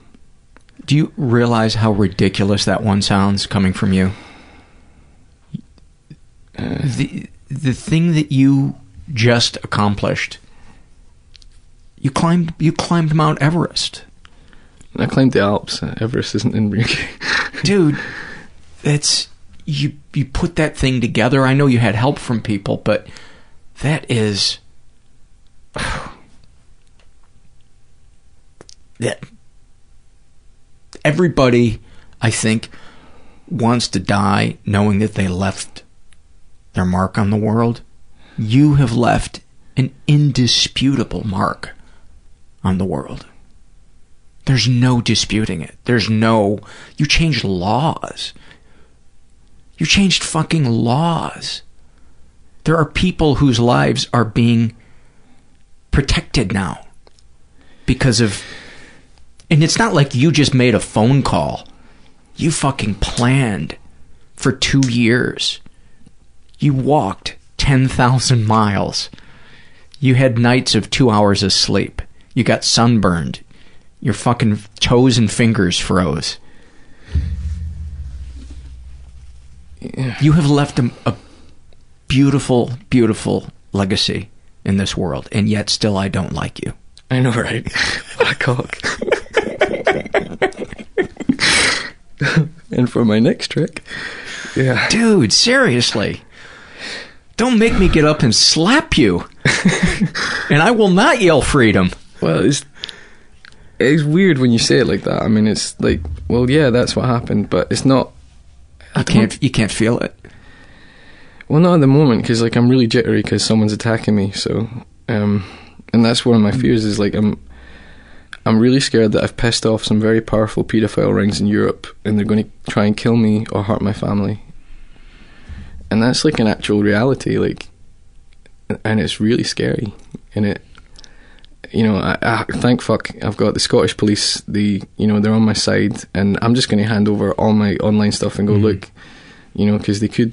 And that's the thing, like in the UK, like the paedophile rings are going right up to government. You know, there's some dark energies that you're working with. Dude, you have given out so much positive karma to the universe. You have made your statement. You have made your statement that is undeniable. It's not like you came out and said, I'm against pedophilia being covered up. You've gone to incredible lengths to walk the walk and not just talk the talk. So if it comes down between you and somebody else's word, somebody who hasn't walked 10,000 miles, who the fuck do you think we're going to believe? Yeah. Give me your next fear, because I can't even stay on that one anymore. I've always been the strong one in relationships. I'm scared that if I meet someone who's sorted and secure, then I'll finally fall apart. And what would happen if you fell apart? Be vulnerable? Yeah, I guess. And you might get hurt. I just don't want to lose control. But dude, there's no vulnerability without letting go. I know, it's easier said than done. I have the same fucking issue. But I do have moments where I let go and I silence that critical part of my brain and I get vulnerable. And it's scary, but it's also beautiful. You know, one of the things I've noticed in asking you emotionally how this has changed you, there's kind of deflecting it a little bit, like you don't want to go inside. And maybe this sounds cheesy as fuck, but maybe that's your next journey, is the one inside yourself, to learn how to let go. Maybe a support group or something. Yeah, because like there's one in Norway, and I was in Copenhagen a couple of weeks ago, and my friends who are survivors are going to go up to Norway and do this kind of retreat where you get to fall apart, and I've never done that. Oh, that'd be beautiful. But I called them up and I was like, can I come and they're like, the Norwegian government are so wealthy, they pay for the whole thing, you know, and I was like, I'd so love to do that weekend. And they were like, well... You hacked me on Facebook, fuck off. No, they were like, we don't have any spaces left, but maybe you could come and do a talk. And I'm like, oh, fuck. You know, again, being, you know, because that's what I do, is I give talks, you know, I'm flying to all over the place to give talks, and I'm like, can I be the guy? Can I just fall apart? Yeah. Can you call him back? Yeah. Check back in with him? Yeah. Well, I can't get into my email until I get back to Scotland, and it's a fucking nightmare. Fuckers.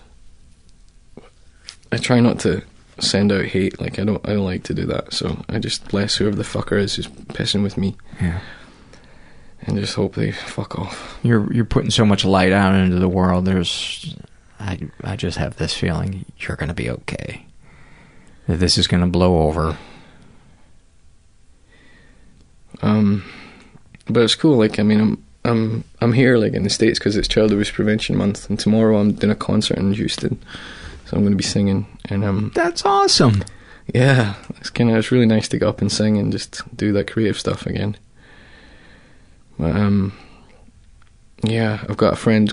She runs Not on Our Watch America Foundation in Houston. She's fucking badass. She walked with me from Slovenia to Croatia for a week. Let's give her a shout out. Yeah, Randa Fox, you're fucking awesome. She knows it. She's such an inspiration to me, and she's going to really make some fucking changes here in the States. That's beautiful. Yeah.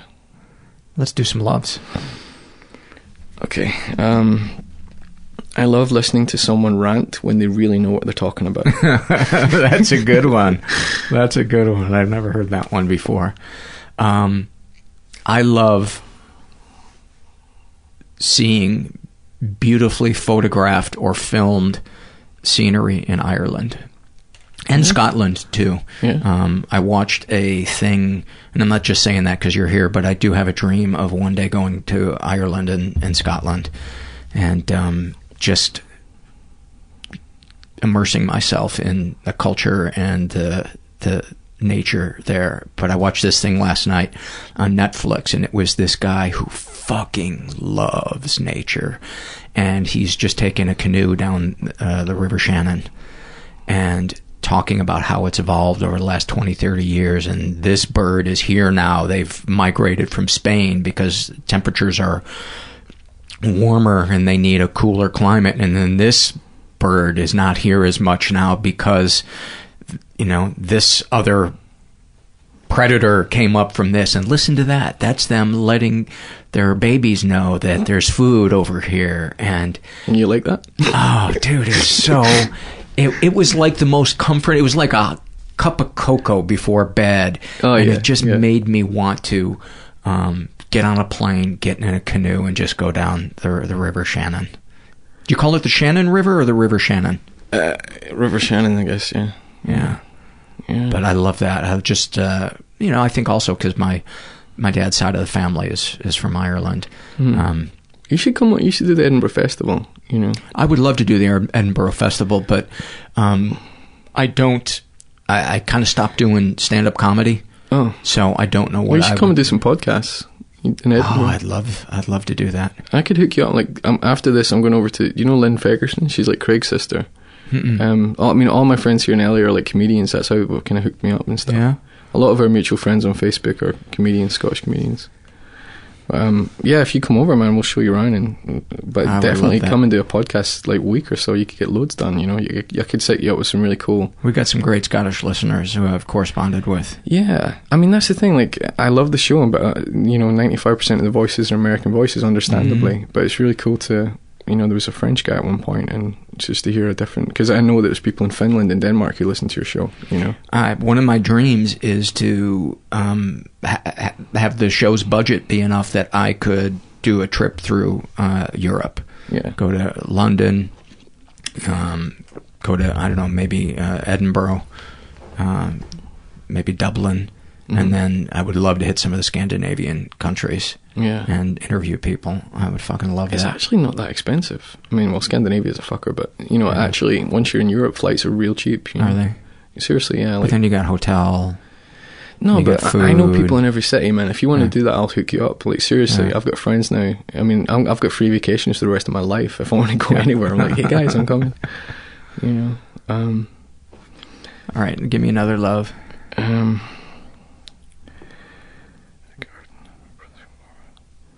Oh, I love... My brother and I have this favourite movie. It's called Scrooge. And it's the Albert Finney musical version of A Christmas Carol. And all year... We watch it on Christmas Eve with my dad. We used to do that every year. But the whole year... I'll be in a meeting or something and I'll get a text from my brother and it's just a random quote from that movie. I love that. And it just always makes my heart smile. And we just do it all year, and yeah, he's awesome. It's just it's so random and camp, this movie. It's from the 70s with Albert Finney. It's this kind of, I mean, that movie Scrooge is done so many ways, like with the Bill Murray one, and it's the most remade story. But we love this kind of crap 70s version. I love seeing family members make each other laugh. Yeah. I love my family. My brothers are so funny. Yeah. We always try and outdo each other. Yeah. Give me one more love. I love that day in like July when you go into Starbucks and they've switched to the Christmas beverage. And you're like, yeah, Santa's coming. Fucking awesome. Yeah. I normally say that's a beautiful one to end on. I cannot end on one that has Starbucks in it. Oh, sorry. Give me I don't know. I don't dislike Starbucks. I just want a different one than that. Okay, I love when I'm shopping with someone and they pick something up and go, oh, this is gorgeous, I love this. And then they put it back and forget about it. And like 7 months later, you give them it for Christmas and they're like stoked. That is beautiful. That. Yeah. That is fucking beautiful. And you are a beautiful man, Matty McVarish. You are a beautiful fucking human being and the planet is lucky to have you. Thank you. Thanks, buddy. That is one special human being. Just, I'm so proud when I have guests like him on the podcast. I'm so proud to be doing what I'm doing and to be able to collaborate with people like like Matty. That's just, I think I was high for a week after I recorded that. I just couldn't. I recorded it actually about a week ago, and I've just been so excited to share that with you guys, because I know you feel the same way about him that I do. I guess I'm just kind of fumbling for words, because you just I just think about all the effort that went into what he did and what he's been through, and I'm sure what he will still be going through, as he heals. But it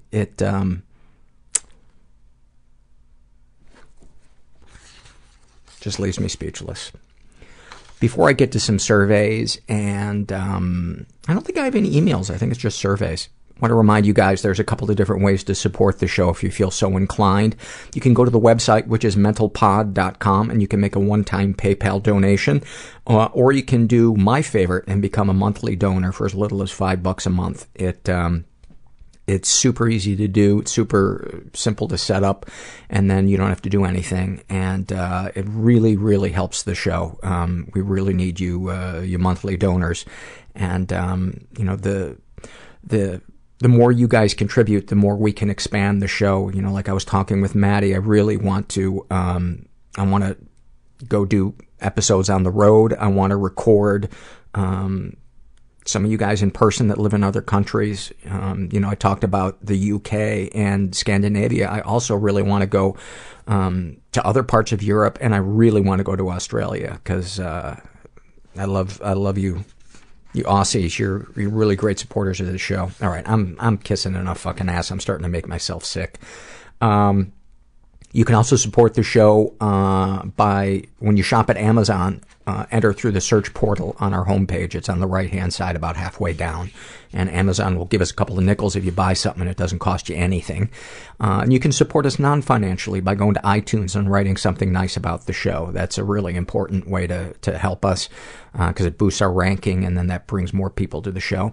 And you can support us non-financially also by just spreading the word through social media. That helps greatly. So the more people that listen to the show, the more people that get comfort from the show, more entertainment or whatever you get out of it, but also the more people that can help support it and expand it, because I have lots of ideas for how I'd like to expand it.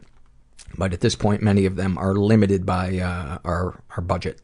All right, let's get to some surveys. This is the Struggle in a Sentence survey, and this was filled out by a woman who calls herself Baby Flower. About her depression, she writes, "My depression is when I start to see colors in gray in winter and start to dread the summer."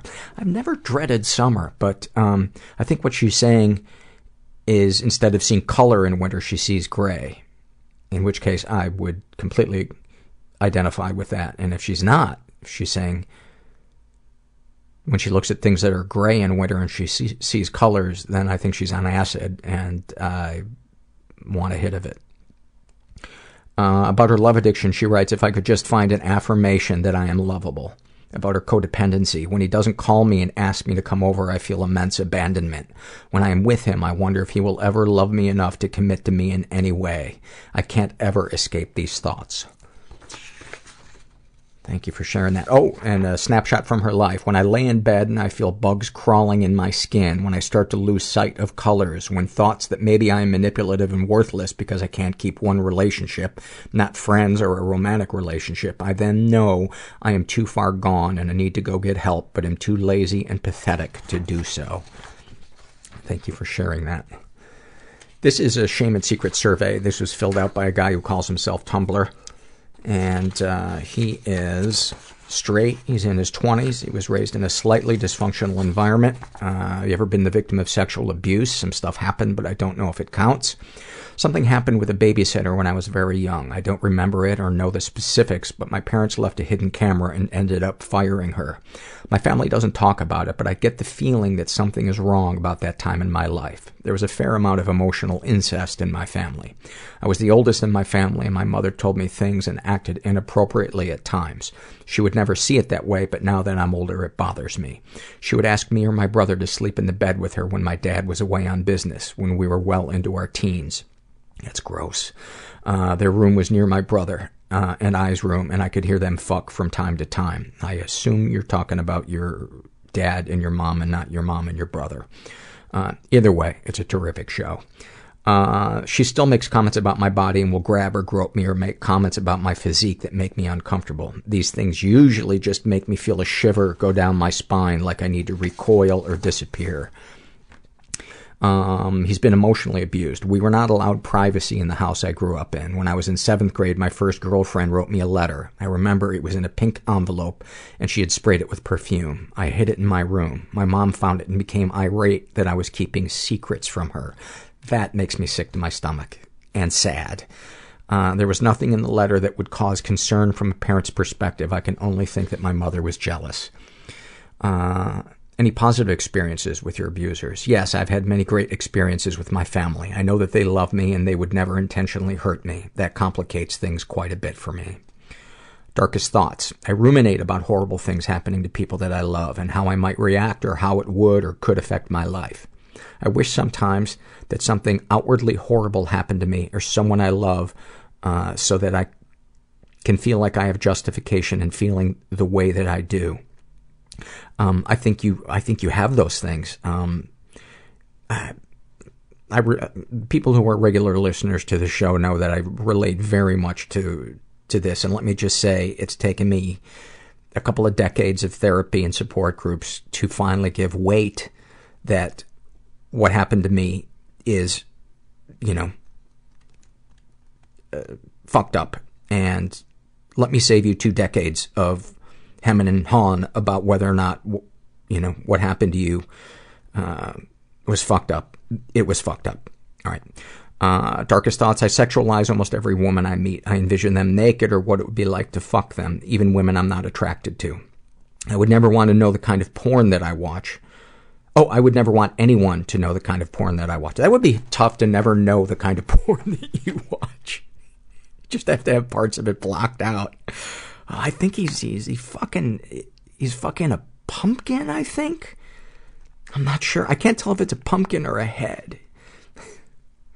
Rough anal porn has been my favorite since as long as I can remember. Well, if you're gonna go anal, why wouldn't you go rough? What is the purpose of I like gentle anal porn? I don't think I've ever read that one. My favorite porn is tender anal porn. One of your darkest secrets. I found my parents' sex toys when I was 12 or 13, and I used to take them out and mess with them when I would masturbate. I wouldn't necessarily use them, but having them around was arousing. Sexual fantasies most powerful to you. I often fantasize about holding down different women that I know and fucking them from behind. I don't want them to disapprove of what I'm doing, but I want to physically overpower them. And that an older woman is giving me head, a mom type. I see the parallels here with my past and I find it disturbing afterward. There is no reason to be disturbed about that. That is completely human. What, if anything, do you wish for? I long to be able to open up to a woman that loves me and for her to accept my being weak in that moment, to be comforted and understood. That's beautiful. If you shared these things with others, I've opened up to a long-term girlfriend, and it was one of the most powerful experiences of my life. My family does not share feelings at all, so it was something that was completely new to me. It sounds corny, but for a year or so afterward, I felt like I was reborn. Again, beautiful. Beautiful. You sound like a great guy. How do you feel after writing these things down? I feel sad. It brought up a lot of things to the surface that I usually try to tuck back down. I also feel like everything I wrote was completely disjointed and fragmented. I thought about going back and writing things out more clearly, but fuck it. I think it was very clear what you wrote. And, if you feel moved to go check out a support group, I think one for incest survivors might be a good one to go to, and tell that part of your brain that's saying it doesn't qualify as incest, tell that part to go fuck itself. Can you tell what color tea it is? That's green tea. I think it's got a different slurp than black tea. This is Struggle in a Sentence, filled out by Hanging On.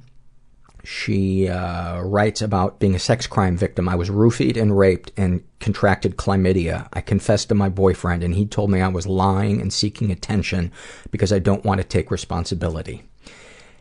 Not only should you leave him, if your car isn't readily available, call Uber and get the fuck away from this guy immediately. Immediately.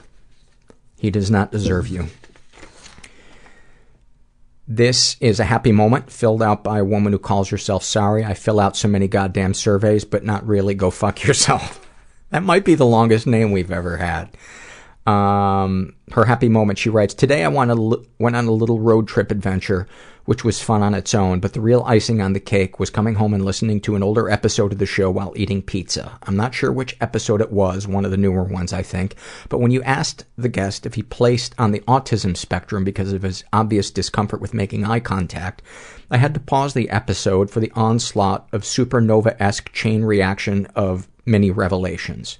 I thought about my own day and my own interactions with strangers, and I realized that I really like people. Like, I really, really like people. I have a hard time feeling comfortable with people or being confident around them or even making eye contact with them, but holy moly, I love them. I spent the rest of the evening thinking about my future and how I want to be a social worker, and maybe it's just because things are finally starting to look up for me in a general sense, but I am so excited to start moving forward. God, I love people. Love it. Love it. That's one of my favorite things about doing this this gig is the happy moments when, or the breakthroughs or the bittersweet moments. Those are the ones I really love. When somebody's alternating between laughing and crying. That might be my favorite, because that's just like life condensed down into 30 seconds. That's not tea. I'm actually drinking my own cum. It's very thin. I probably should see a doctor. This is Shame and Secret survey filled out by a woman who calls herself History Geek. She's straight, in her 20s, was raised in a stable and safe environment. But she qualifies, writing, my parents were unemotional and my sister often emotionally bullied me when I was depressed. I wouldn't call that stable and safe.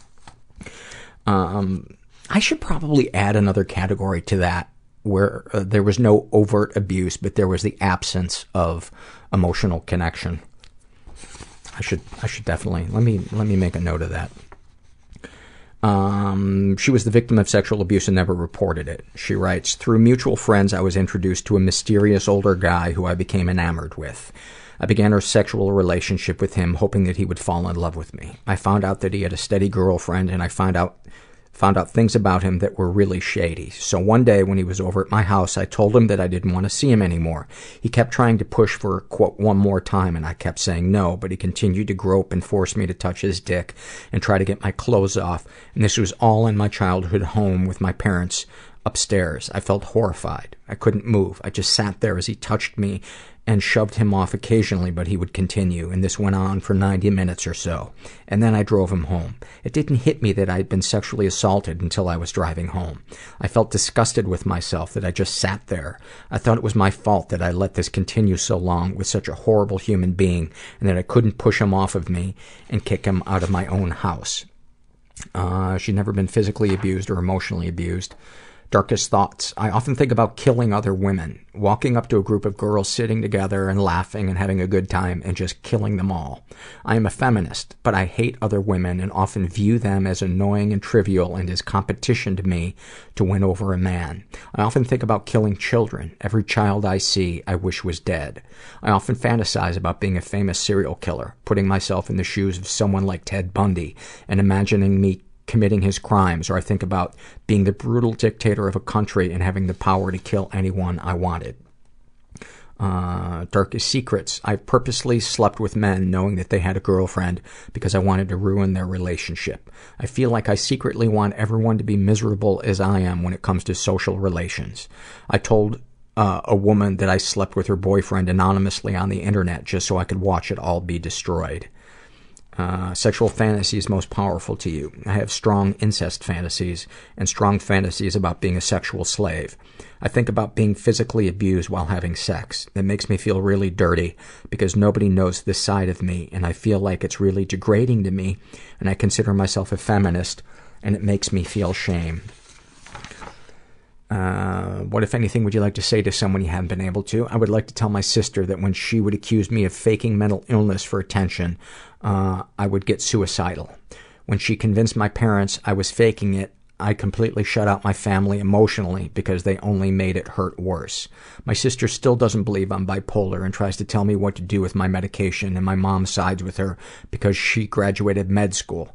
I am terrified of my sister, and I wish I could tell her that it's because of her that I felt like I had no one to turn to as a teenager and that the only way out was through death. She convinced me that nobody cared about my problems. What, if anything, do you wish for? I want to find my soulmate who loves me more than anyone he's ever loved before.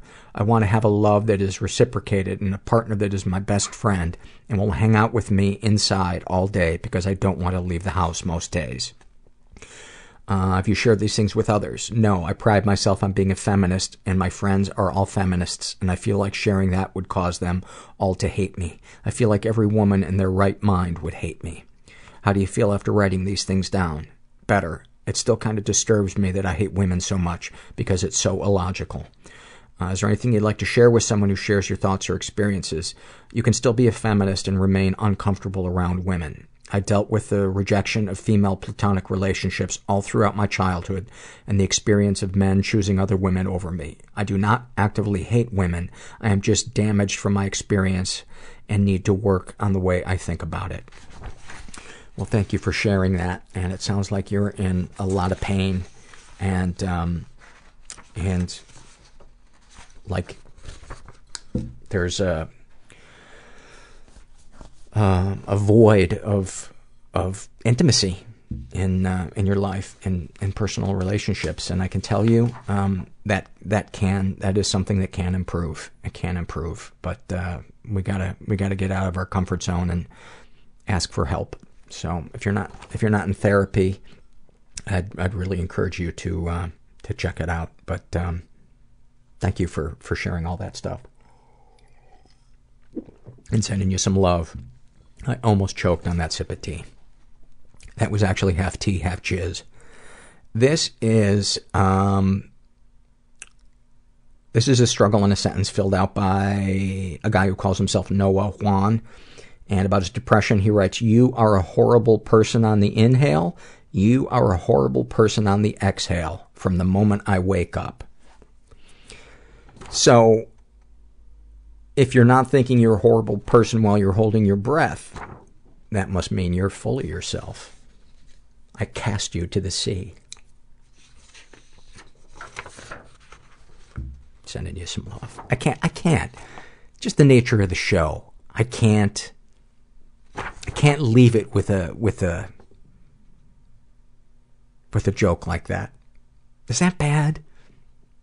Is that annoying that I have to follow that up with a "no, I'm just kidding"? I think it is. I don't know. I'm having a perfectionist angst moment. This is the body shame survey. This was filled out by a woman who calls herself Forgotten Gypsy. She writes, what do you like or dislike about your body? She writes, cellulite and unusually large stretch marks. I don't feel I look normal in clothes, much less out of them. I also have a high forehead, like Christina Ricci. I am super self-conscious, and it is further brought to my attention by an aunt who thinks she is hilarious by calling it my 5 head and smacking me in the head and yelling, "Give me 5," in front of people. I hate it. I've told her to stop, and she thinks I'm being sensitive and stupid, that she's just joking, so it's okay. She sounds like really an awful fucking person, and I'm sure it wouldn't be healthy, but my first instinct was for you to send me a picture of her so I can find the meanest thing that you can say back to her when she does that. I'm super tempted to have you do that. Probably not the healthiest thing, but that was, when I read that, I was just like, oh, I want to fucking take that woman down. This is a happy moment filled out by a woman who calls herself a river duck. She writes, a teacher of mine went diving. He brought back this small abalone shell, and on the back of the shell was this barnacle. I love stuff like this, and I still do. I was his teacher's assistant at the time, and I remember I was admiring this small life that was sticking its little tongue in and out, blowing little bubbles as it did so. I heard him quietly say, I brought it for you, with this sort of tenderness. I don't know if he expected me to hear that. I was really depressed at that time, and I knew he knew that. I was 17, but I felt like a 5-year-old. I felt this sort of wonderful embarrassment, the sort of feeling I imagine a father giving his young child. The shell made me smile. That teacher often made me smile and sometimes laugh uncontrollably. I wonder why this memory resonates in my mind. My parents were emotionally distant and neglectful, and I feel a little bit conceited and vain for taking such pleasure in the small, kind words from this man I think so highly of, but I still smile. Thank you so much for sharing that beautiful moment. I don't think you're conceited or vain for being touched by that. You know, most of us that grew up in environments that were emotionally invalidating or just kind of emotional deserts. God, I remember playing hockey one time. I would have been in my 30s, and it was roller hockey, and it used to be this group of guys and girls, and we'd get together and we'd play on these tennis courts. And somehow a couple of the people that were playing that day knew it was my birthday, and they brought me birthday presents. And it, you know, I started to cry because I don't know exactly why. I think it's kind of the same. It seemed like such a small thing, but it seemed so pure. And yeah, I love that. So thank you for sharing that. And I'm glad I could ruin it by just grinding the show to a halt while I stumbled over my words. This is the Shame and Secret survey, and this was filled out by a woman who calls herself Piccadilly. And I just wanted to read a couple of excerpts from it. She was emotionally abused, and she writes, my mom always acted like she didn't like me. She would be very angry with me a lot of the time, and I never knew how she'd react to me. She told me I was a fat, smelly, lazy lump sitting in the corner of her living room, and that she wished my school friend was her daughter instead. She would refuse to speak to me for hours if I offended her. I remember this once happened because I had the hiccups and the noise annoyed her. When I was about 8, I laughed and sprayed Coke over the table on holiday, and she was furious with me for a week. She didn't beat me, but she used to throw things at me or slap me if she lost her temper. Any positive experiences with the abusers? Yes, I believe my mom loves me and that she thinks she did a good job raising me. She sometimes acts loving and as if she cares about me. She has always provided for me financially and practically. I love her a lot, and this makes it hard for me to accept that she abused me, if that's what happened. Oh yeah, that is definitely abuse. Darkest thoughts. I wish I had a more concrete trauma which I could tie to my problems instead of vague first world problems. Wow, that takes my breath away.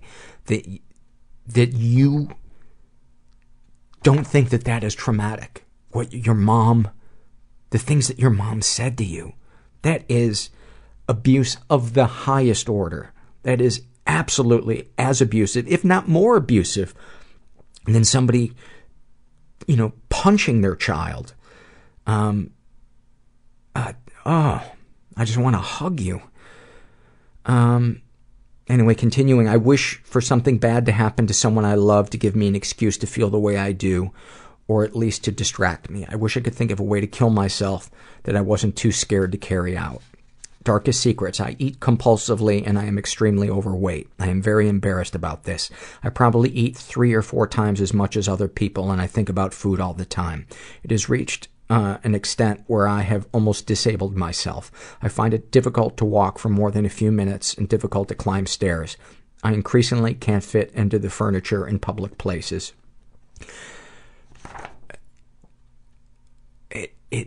Who wouldn't feel emotionally overwhelmed with the template you were raised with in childhood? Who wouldn't be? engaging in some type of compulsive behavior to numb the pain and the loneliness. Sending you some love. Please go talk to somebody. Please go talk to a therapist about this. Because what happened to you is really, really fucked up. This is the body shame survey, and this was filled out by Rose. And she writes, I struggled with self-harm for almost 10 years and have scars all over my body. I'm deeply ashamed of them because I see them as evidence that there is something wrong with me. Although I have not harmed myself in over 5 years, I know I will have to live with the scars for the rest of my life, and I have no one to blame but myself. I hide my scars most of the time because I worry that when people see them, they will think I am crazy or unstable. Call me crazy? But I say you look at them and you remind yourself that you are fucking still here. That you have endured feeling overwhelmed. And sure, we all could have reacted to things differently.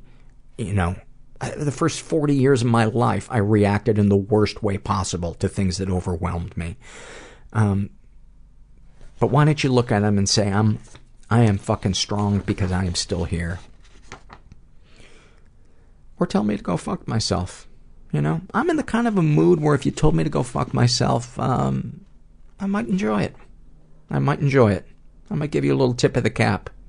I'd have to go buy a cap first, but this is a happy moment filled out by Physics Freak, who sent me a nice email. We read one of her surveys on the previous show. I love that when I get surveys, when I get emails from you guys sharing how you felt when you heard your survey being read. Yeah, it really touches me. Anyway, her happy moment is, she writes, cuddled up in bed reading a nonfiction book, not an unusual occurrence for me. I found myself caught off guard when the author revealed an untimely death of one of the young women he had gotten to know while writing this book. My eyes welled up and tears started streaming down my face. I had been captivated by the description of this woman, and I realized I had the intense desire to meet her, especially after learning she ran a restaurant only a couple of hours from me. Now, knowing this would never come to fruition, the tears evolved to sobbing. I then suddenly realized that this was the first time I had felt connected to another human being in so long. The sobbing now became interspersed with maniacal laughter. Here I am, actually feeling something for another person, and my tears were suddenly beautiful to me. Even though I was feeling sad, it wasn't the overwhelming dread that it usually felt like. It was something I hadn't even known could be missing, and feeling it again made me so happy. So I just sat in bed, laughed crying, and it was great. Thank you for that.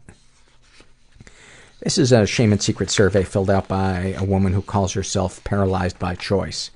And she is bisexual. She's 18, and she was raised in a stable and safe environment. Ever been the victim of sexual abuse? She writes, some stuff happened, but I don't know if it counts. She writes, I'm pretty sure this doesn't count, but feel compelled to mention it anyway. When I was around 11 or 12, a boy around my same age did something strange. He touched my privates over my clothes with an object. I yelped and moved back. He laughed, repeated the action, and asked if I liked that. I just remember this feeling of pure fear flooding my body. I should clarify that aside from other sexual comments, this was an isolated incident. And I think the important thing to remember in this is the phrase, I just remember this feeling of pure fear flooding my body. You know, when we experience that, that counts. That counts. Because what doesn't matter, you know, the other person's intention shouldn't factor into whether something is abuse or not as much as what we felt when we experienced it. Because this isn't about, you know, prosecuting that other person. This is about processing our feelings and giving weight to them so that we can fully process them and hopefully heal and move on and stop feeling stuck. Darkest thoughts. I think that in any given situation, my brain is always asking itself, what is the stupidest, ugliest, most reprehensible thing you could do right now? Hey, what if you did that? I will be doing something totally ordinary and suddenly think, what if you just stabbed everyone here with a needle? What if you raped a kid? I also have a lot of self-destructive thoughts. I tend to have suicidal and semi-suicidal episodes immediately followed by periods where I am completely terrified of death and afraid that by contemplating suicide I've somehow indicated to the universe that it has the right to strike me dead at any moment. I often find myself fantasizing about cutting my face open. I've cut myself in other places, but no one has ever noticed the scars, and I think a part of me just wants to be seen and known without my having to explain anything. Darkest secrets. I almost feel like my deepest, darkest secret is that I don't have any deepest, darkest secrets. I live mostly in my own head. I'm often too afraid to act, even on simple things. I sometimes feel like I have no good reason to be the way I am, which is unhappy and fidgety and afraid. Oh, if you only knew how many of us feel unhappy, fidgety, and afraid. Continuing. However, I have no friends. I haven't in years. I think at some point I just lost the ability to interact with other human beings in any way that will make them want to continue interacting with me. I'm so afraid of being in any kind of group situation that I almost can't talk at all. I can talk more comfortably in a one-on-one situation, but I never feel like I'm being myself. I just make mindless small talk until they get bored and go away. I don't blame them because I know I'm boring. I'm afraid that I've spent so long just trying to be okay that I don't even have a personality anymore. I don't know what I like or what I want. I don't even have a favorite color. Sexual fantasies most powerful to you. Anal, dirty talk, and women humping inanimate objects. I want to be fucked by 2 men at once, one vaginally and one anally, while I suck on one woman's breasts and another sucks on mine. As foreplay, I want them to tell me Can that happen? Can 2 women suck on each other's breasts at the same time? Is that, Oh, I guess, yeah, you'd have to be, you'd have to be upside down. That would be, what's half of 69? You can't divide 69. And get a whole number. Sexual positions should only be whole numbers. Continuing. As foreplay, I want them to tell me exactly what they're going to do to me. The more explicit, the better. A smaller part of me wants to masturbate while I watch another woman hump a pillow or inflatable object to orgasm. How does sharing that make me feel? Aroused. Just a little. I wasn't kidding about the dirty talk thing. The second one feels a bit more perverse, though. Part of me wonders if being sexually aroused by interaction with inanimate objects is a sign that I am fundamentally disconnected from other human beings. You know, when I first read this, my first thought was I wonder if it has a connection to the fact that that trauma that you experienced was with a guy touching you against your wishes with an object. But either way, embrace what turns you on. Embrace it. Throw the shame out the window and get your freak on. And that is not me calling you a freak, by the way. What, if anything, do you wish for? I wish I knew how to make other people happy instead of just uncomfortable. Sometimes I interact with someone, and as they walk away, I think, what if I said or did something that unintentionally hurt them in some way? Because I know that's happened to me, where you just fixate on some stupid, tiny thing, and it's horrible, and the thought that I might just be spreading pain, like my feelings are somehow contagious. It's terrifying. So I wish I at least knew if they were. Have you shared these things with others? I don't feel close enough to anyone to tell them these things. How do you feel after writing these things down? Better, but also more afraid and a little bit aroused. And like I shouldn't be making that joke. Sorry. There's nothing wrong with making that joke. It sounds like you're living in your head a lot, and you could benefit from connecting to people. And I throw the idea that you're going to be this way forever out of your mind. That is one of the worst things that we can tell ourselves, is that the pain or the feeling stuck that we're in is going to be that way forever. This is a struggle in a sentence filled out by a guy who calls himself needless and selfish. I'm a fan of his already, right out of the gate. He had me at needless. About his love addiction, he writes, I love this one. Why have I been taking long drives and smoking cigarettes while listening to depressing music for 3 months, you ask? Because she looked at me funny. That is That could be a t-shirt.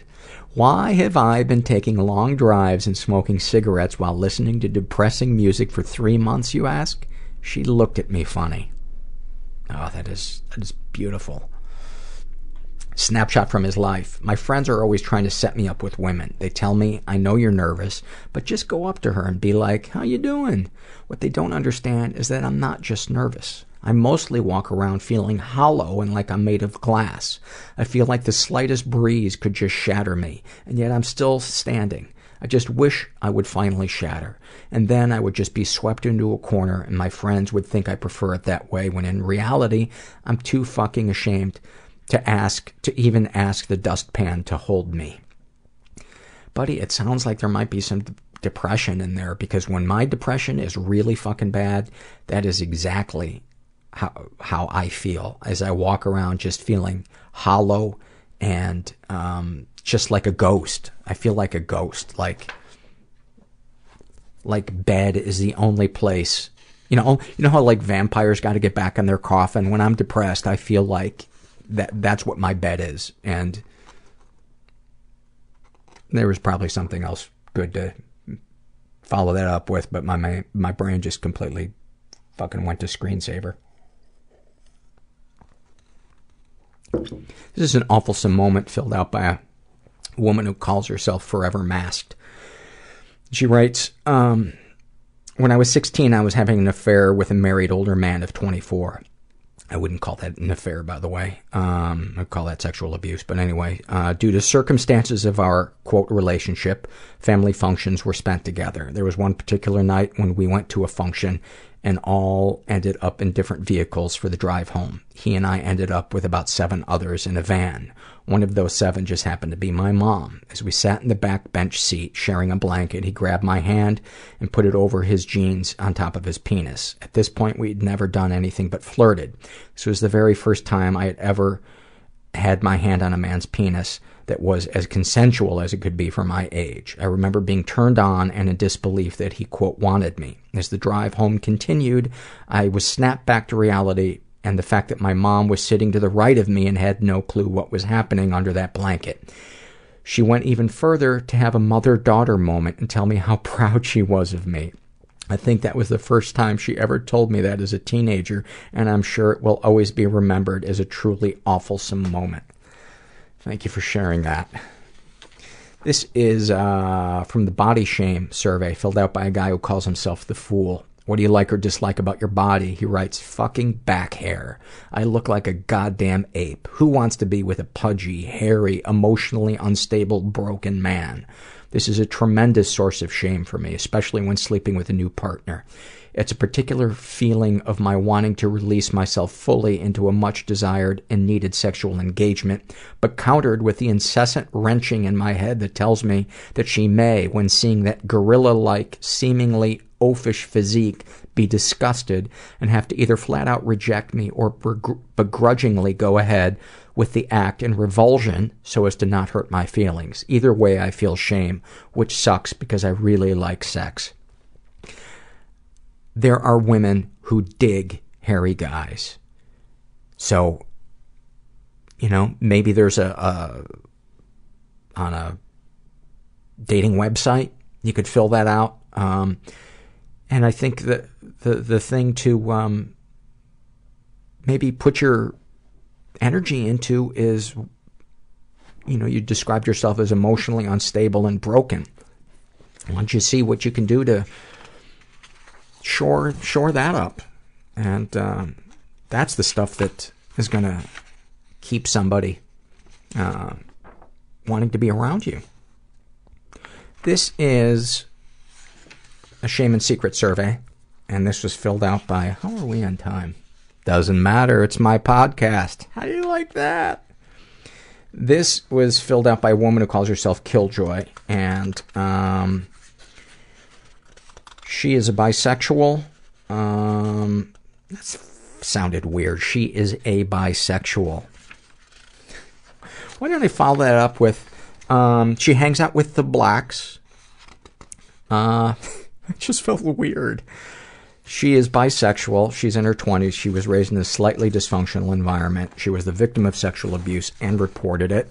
She writes, I was repeatedly molested by my older male cousin when I was 9 years old. His female little sister, who is my age, was simultaneously molested by my older brother.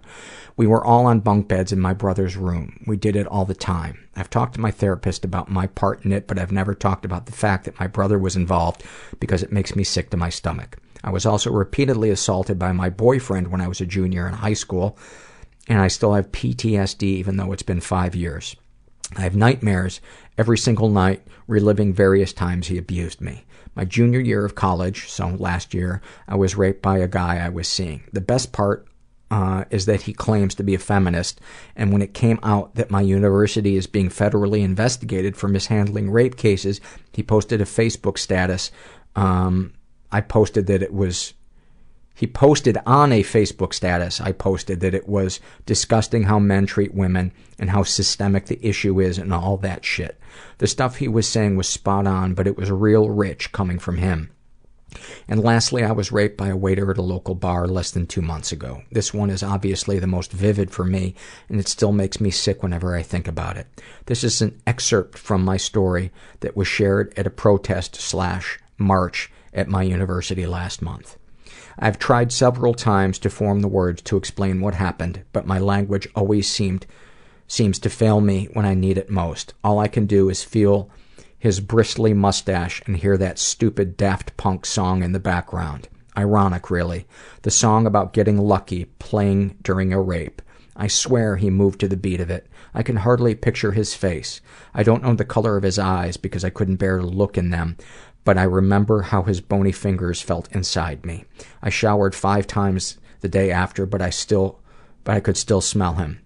The first 3 nights I did not sleep at all. Now I have nightmares. I relive my rape every single night.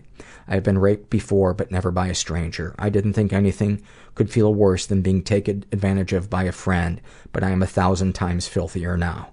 I couldn't fight back. I couldn't speak other than to mumble no, no, no. I couldn't do anything more than silently cry as he was on top of me, behind me, inside me, and I have no idea what I'm supposed to do now, other than pretend like it didn't happen and move on. I've done it before, I can do it again. I have to, if I want to survive. End quote.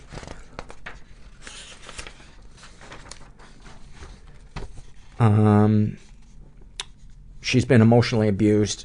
She writes, as I mentioned above, I was in an abusive relationship in high school. My boyfriend raped, hit, and yelled at me on a regular basis. When that wasn't enough, he started to get creative. One time he tied me to the bed and repeatedly threw tennis balls at my stomach, all because he lost a tennis match. The last time he hurt me during our relationship was the absolute worst. He wanted to have sex, and I didn't, and he started to get angry, so I tried to leave. He grabbed me and threw me on the bed. He yelled at me to stay there, so stupidly I did. He went outside, grabbed a can of gasoline, and came back up. He poured the gasoline all over me and grabbed a lighter out of my bag, which gave him yet another excuse to get mad at me because he told me I wasn't allowed to smoke cigarettes anymore. He held the lighter over my body, and I knew he absolutely had it in him to kill me. I didn't even have the ability to watch my life flash before my eyes. Nothing was going through my head. My eyes were just glued to the lighter. I was convinced I was about to die, but for whatever reason he didn't. I guess seeing the intense fear in my eyes got him off enough to calm him down. Whatever the reason, I'm still here. A week later, he broke up with me for another girl. I still get so mad at myself when I think about how I'm not even the one that broke up with him. He broke up with me. Disgusting. I wish I could say that was the last time I interacted with him, but last summer he contacted me again. He said he missed me and that he was on meds and that he still loved me. When I told him I wanted nothing to do with him, he got mad. He said he knew where I lived and that he had been in my city looking for me. He had roses to give me. He always gave me roses to say sorry when we were together. I hate roses. After I spent a few weeks in terror, paranoid that he was following me, I decided I couldn't run from him forever, so I met up with him. And what happened? He was super nice. We had coffee, and I wouldn't let him buy my drink, which irritated him, but it was fine. Then we slept together. Afterwards, we were lying in bed, and he asked why I wouldn't let him buy my drink, and I said, because I have 2 jobs, and I can buy my own damn drink. And he mumbled something about feminism, and I got mad, and then he tried to cheer me up, but I wasn't having it. And that made me mad, and next thing I know, I'm leaving there with a black eye. I still can't believe, after years have gone by, I went back. I not only went back, but I slept with him. I'm beginning to think he will always have some form of control over me. I will never escape. Any positive experiences with your abusers? With my cousin and brother, absolutely. I have a great relationship with both, as long as I don't think about the whole molesting thing. With my ex, yes, he was the most charming, handsome man. Now he's a frat bro, go figure. It makes it complicated enough that 4 years later, I let him back into my life. I still have to force myself to not respond to texts or calls. I still love him, even though I know I shouldn't. I still think that he loves me more than any other boyfriend ever has. Maybe it's just so intense that we can't control it, you know? Maybe we're meant to be together and I just need to accept the lows in order to get the highs. Please go seek help for love addiction. Please. And to process the horrible, horrible traumas that you've experienced. As I mentioned in the interview with Matty, Google the Rape and Incest National Network. You can get free counseling, and you absolutely should. Darkest thoughts. I love rough sex. I love porn that is offensively degrading to women, and it makes me feel so disgusting inside because that shit has happened to me. I've been on the receiving end of that, but I fucking get off on watching it. It makes me so sick. Darkest secrets. I've never told anyone, not a therapist or a friend or anyone, that my brother was involved in the molesting thing. My parents know about my cousin, not by my choice, but they don't know he was involved. I will never tell a single soul. And that is one of the worst things that we can do in our healing, is to hide those things that are really hard to share. Those are the things that when we share it with somebody who's safe and appropriate, those are the things that kickstart our healing. So I really hope you take that off the table and share it with, hopefully, this next sentence shows that you do have a therapist. I haven't told my therapist or psychiatrist or anyone except the people I do it with about my coke relapse. 2 summers ago, before I was involuntarily admitted to a psych ward, I was snorting it several times a day. I had withdrawals after 18 hours without it. I just relapsed after 10 months clean, and I feel so awful about it, but I can't stop and I don't know what to do. I think processing the trauma that happened to you is going to be linked with your ability to stay sober. I think until you start talking about that stuff is really hard to talk about with your therapist. I think, anyway, I'm beginning to run my mouth, but, what, if anything, would you like to say to someone you haven't been able to? To my most recent rapist, fuck you, I miss that bar. To my rapist from last year, fuck you and your polyamorous relationships. To my ex, I fucking hate red roses. Also, your sister isn't even good at soccer. Oh, your mom had to sleep with the coach so she could get playing time, asshole. To my brother, have you forgotten? What, if anything, do you wish for? For the insurance company to get its shit together so I can get Abilify again, since right now it costs $950. I've talked to a couple of people that are on Abilify and they're doing fine on it. I would just say to anybody who has to go off it, buckle up, and make sure you stay in contact with your psychiatrist, because it was fucking horrifying. Also, I wish to get my borderline personality and PTSD under control so I can get through my last semester of college and actually live my life peacefully.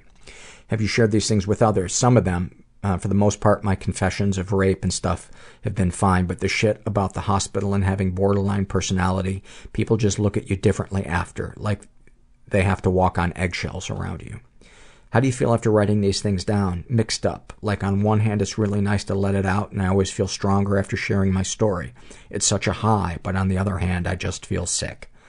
Is there anything you'd like to share with someone who shares your thoughts or experiences? Your life is not over. We can heal from this. It's fucking bullshit because we have to work hard every fucking day to even get out of bed in the morning, but we are stronger people for it. I'm not saying we are better than people who don't struggle with mental illness, but god damn it, if we aren't a bunch of strong, badass motherfuckers, we can do this. And if you don't think you can, try reaching out to others. Nothing makes me feel stronger than when I share my story with people through rallies and marches and speeches. You are not alone, no matter how deeply fucked you feel you are. Any comments to make the podcast better? Not really. I love this podcast, even though it makes me cry at work sometimes. So fuck you for that. That's another email I love getting, is people that cry and try not to cry when they're listening to it at work. I'm just sending you some love, Killjoy, and open up about all that stuff with your therapist. Really encourage you to. And then finally, this is an awfulsome moment filled out by a woman who calls herself, Why the Fuck Am I So Fat? She writes, last night I had a meltdown completely out of nowhere. The kind my meds are supposed to prevent, but for some reason aren't at the moment. On a scale of 1 to 10, 1 being fine and 10 being I'm slitting my wrist as we speak, I started out as a 4, but after several hours of uncontrollable crying, I was approaching 7 to 8 territory.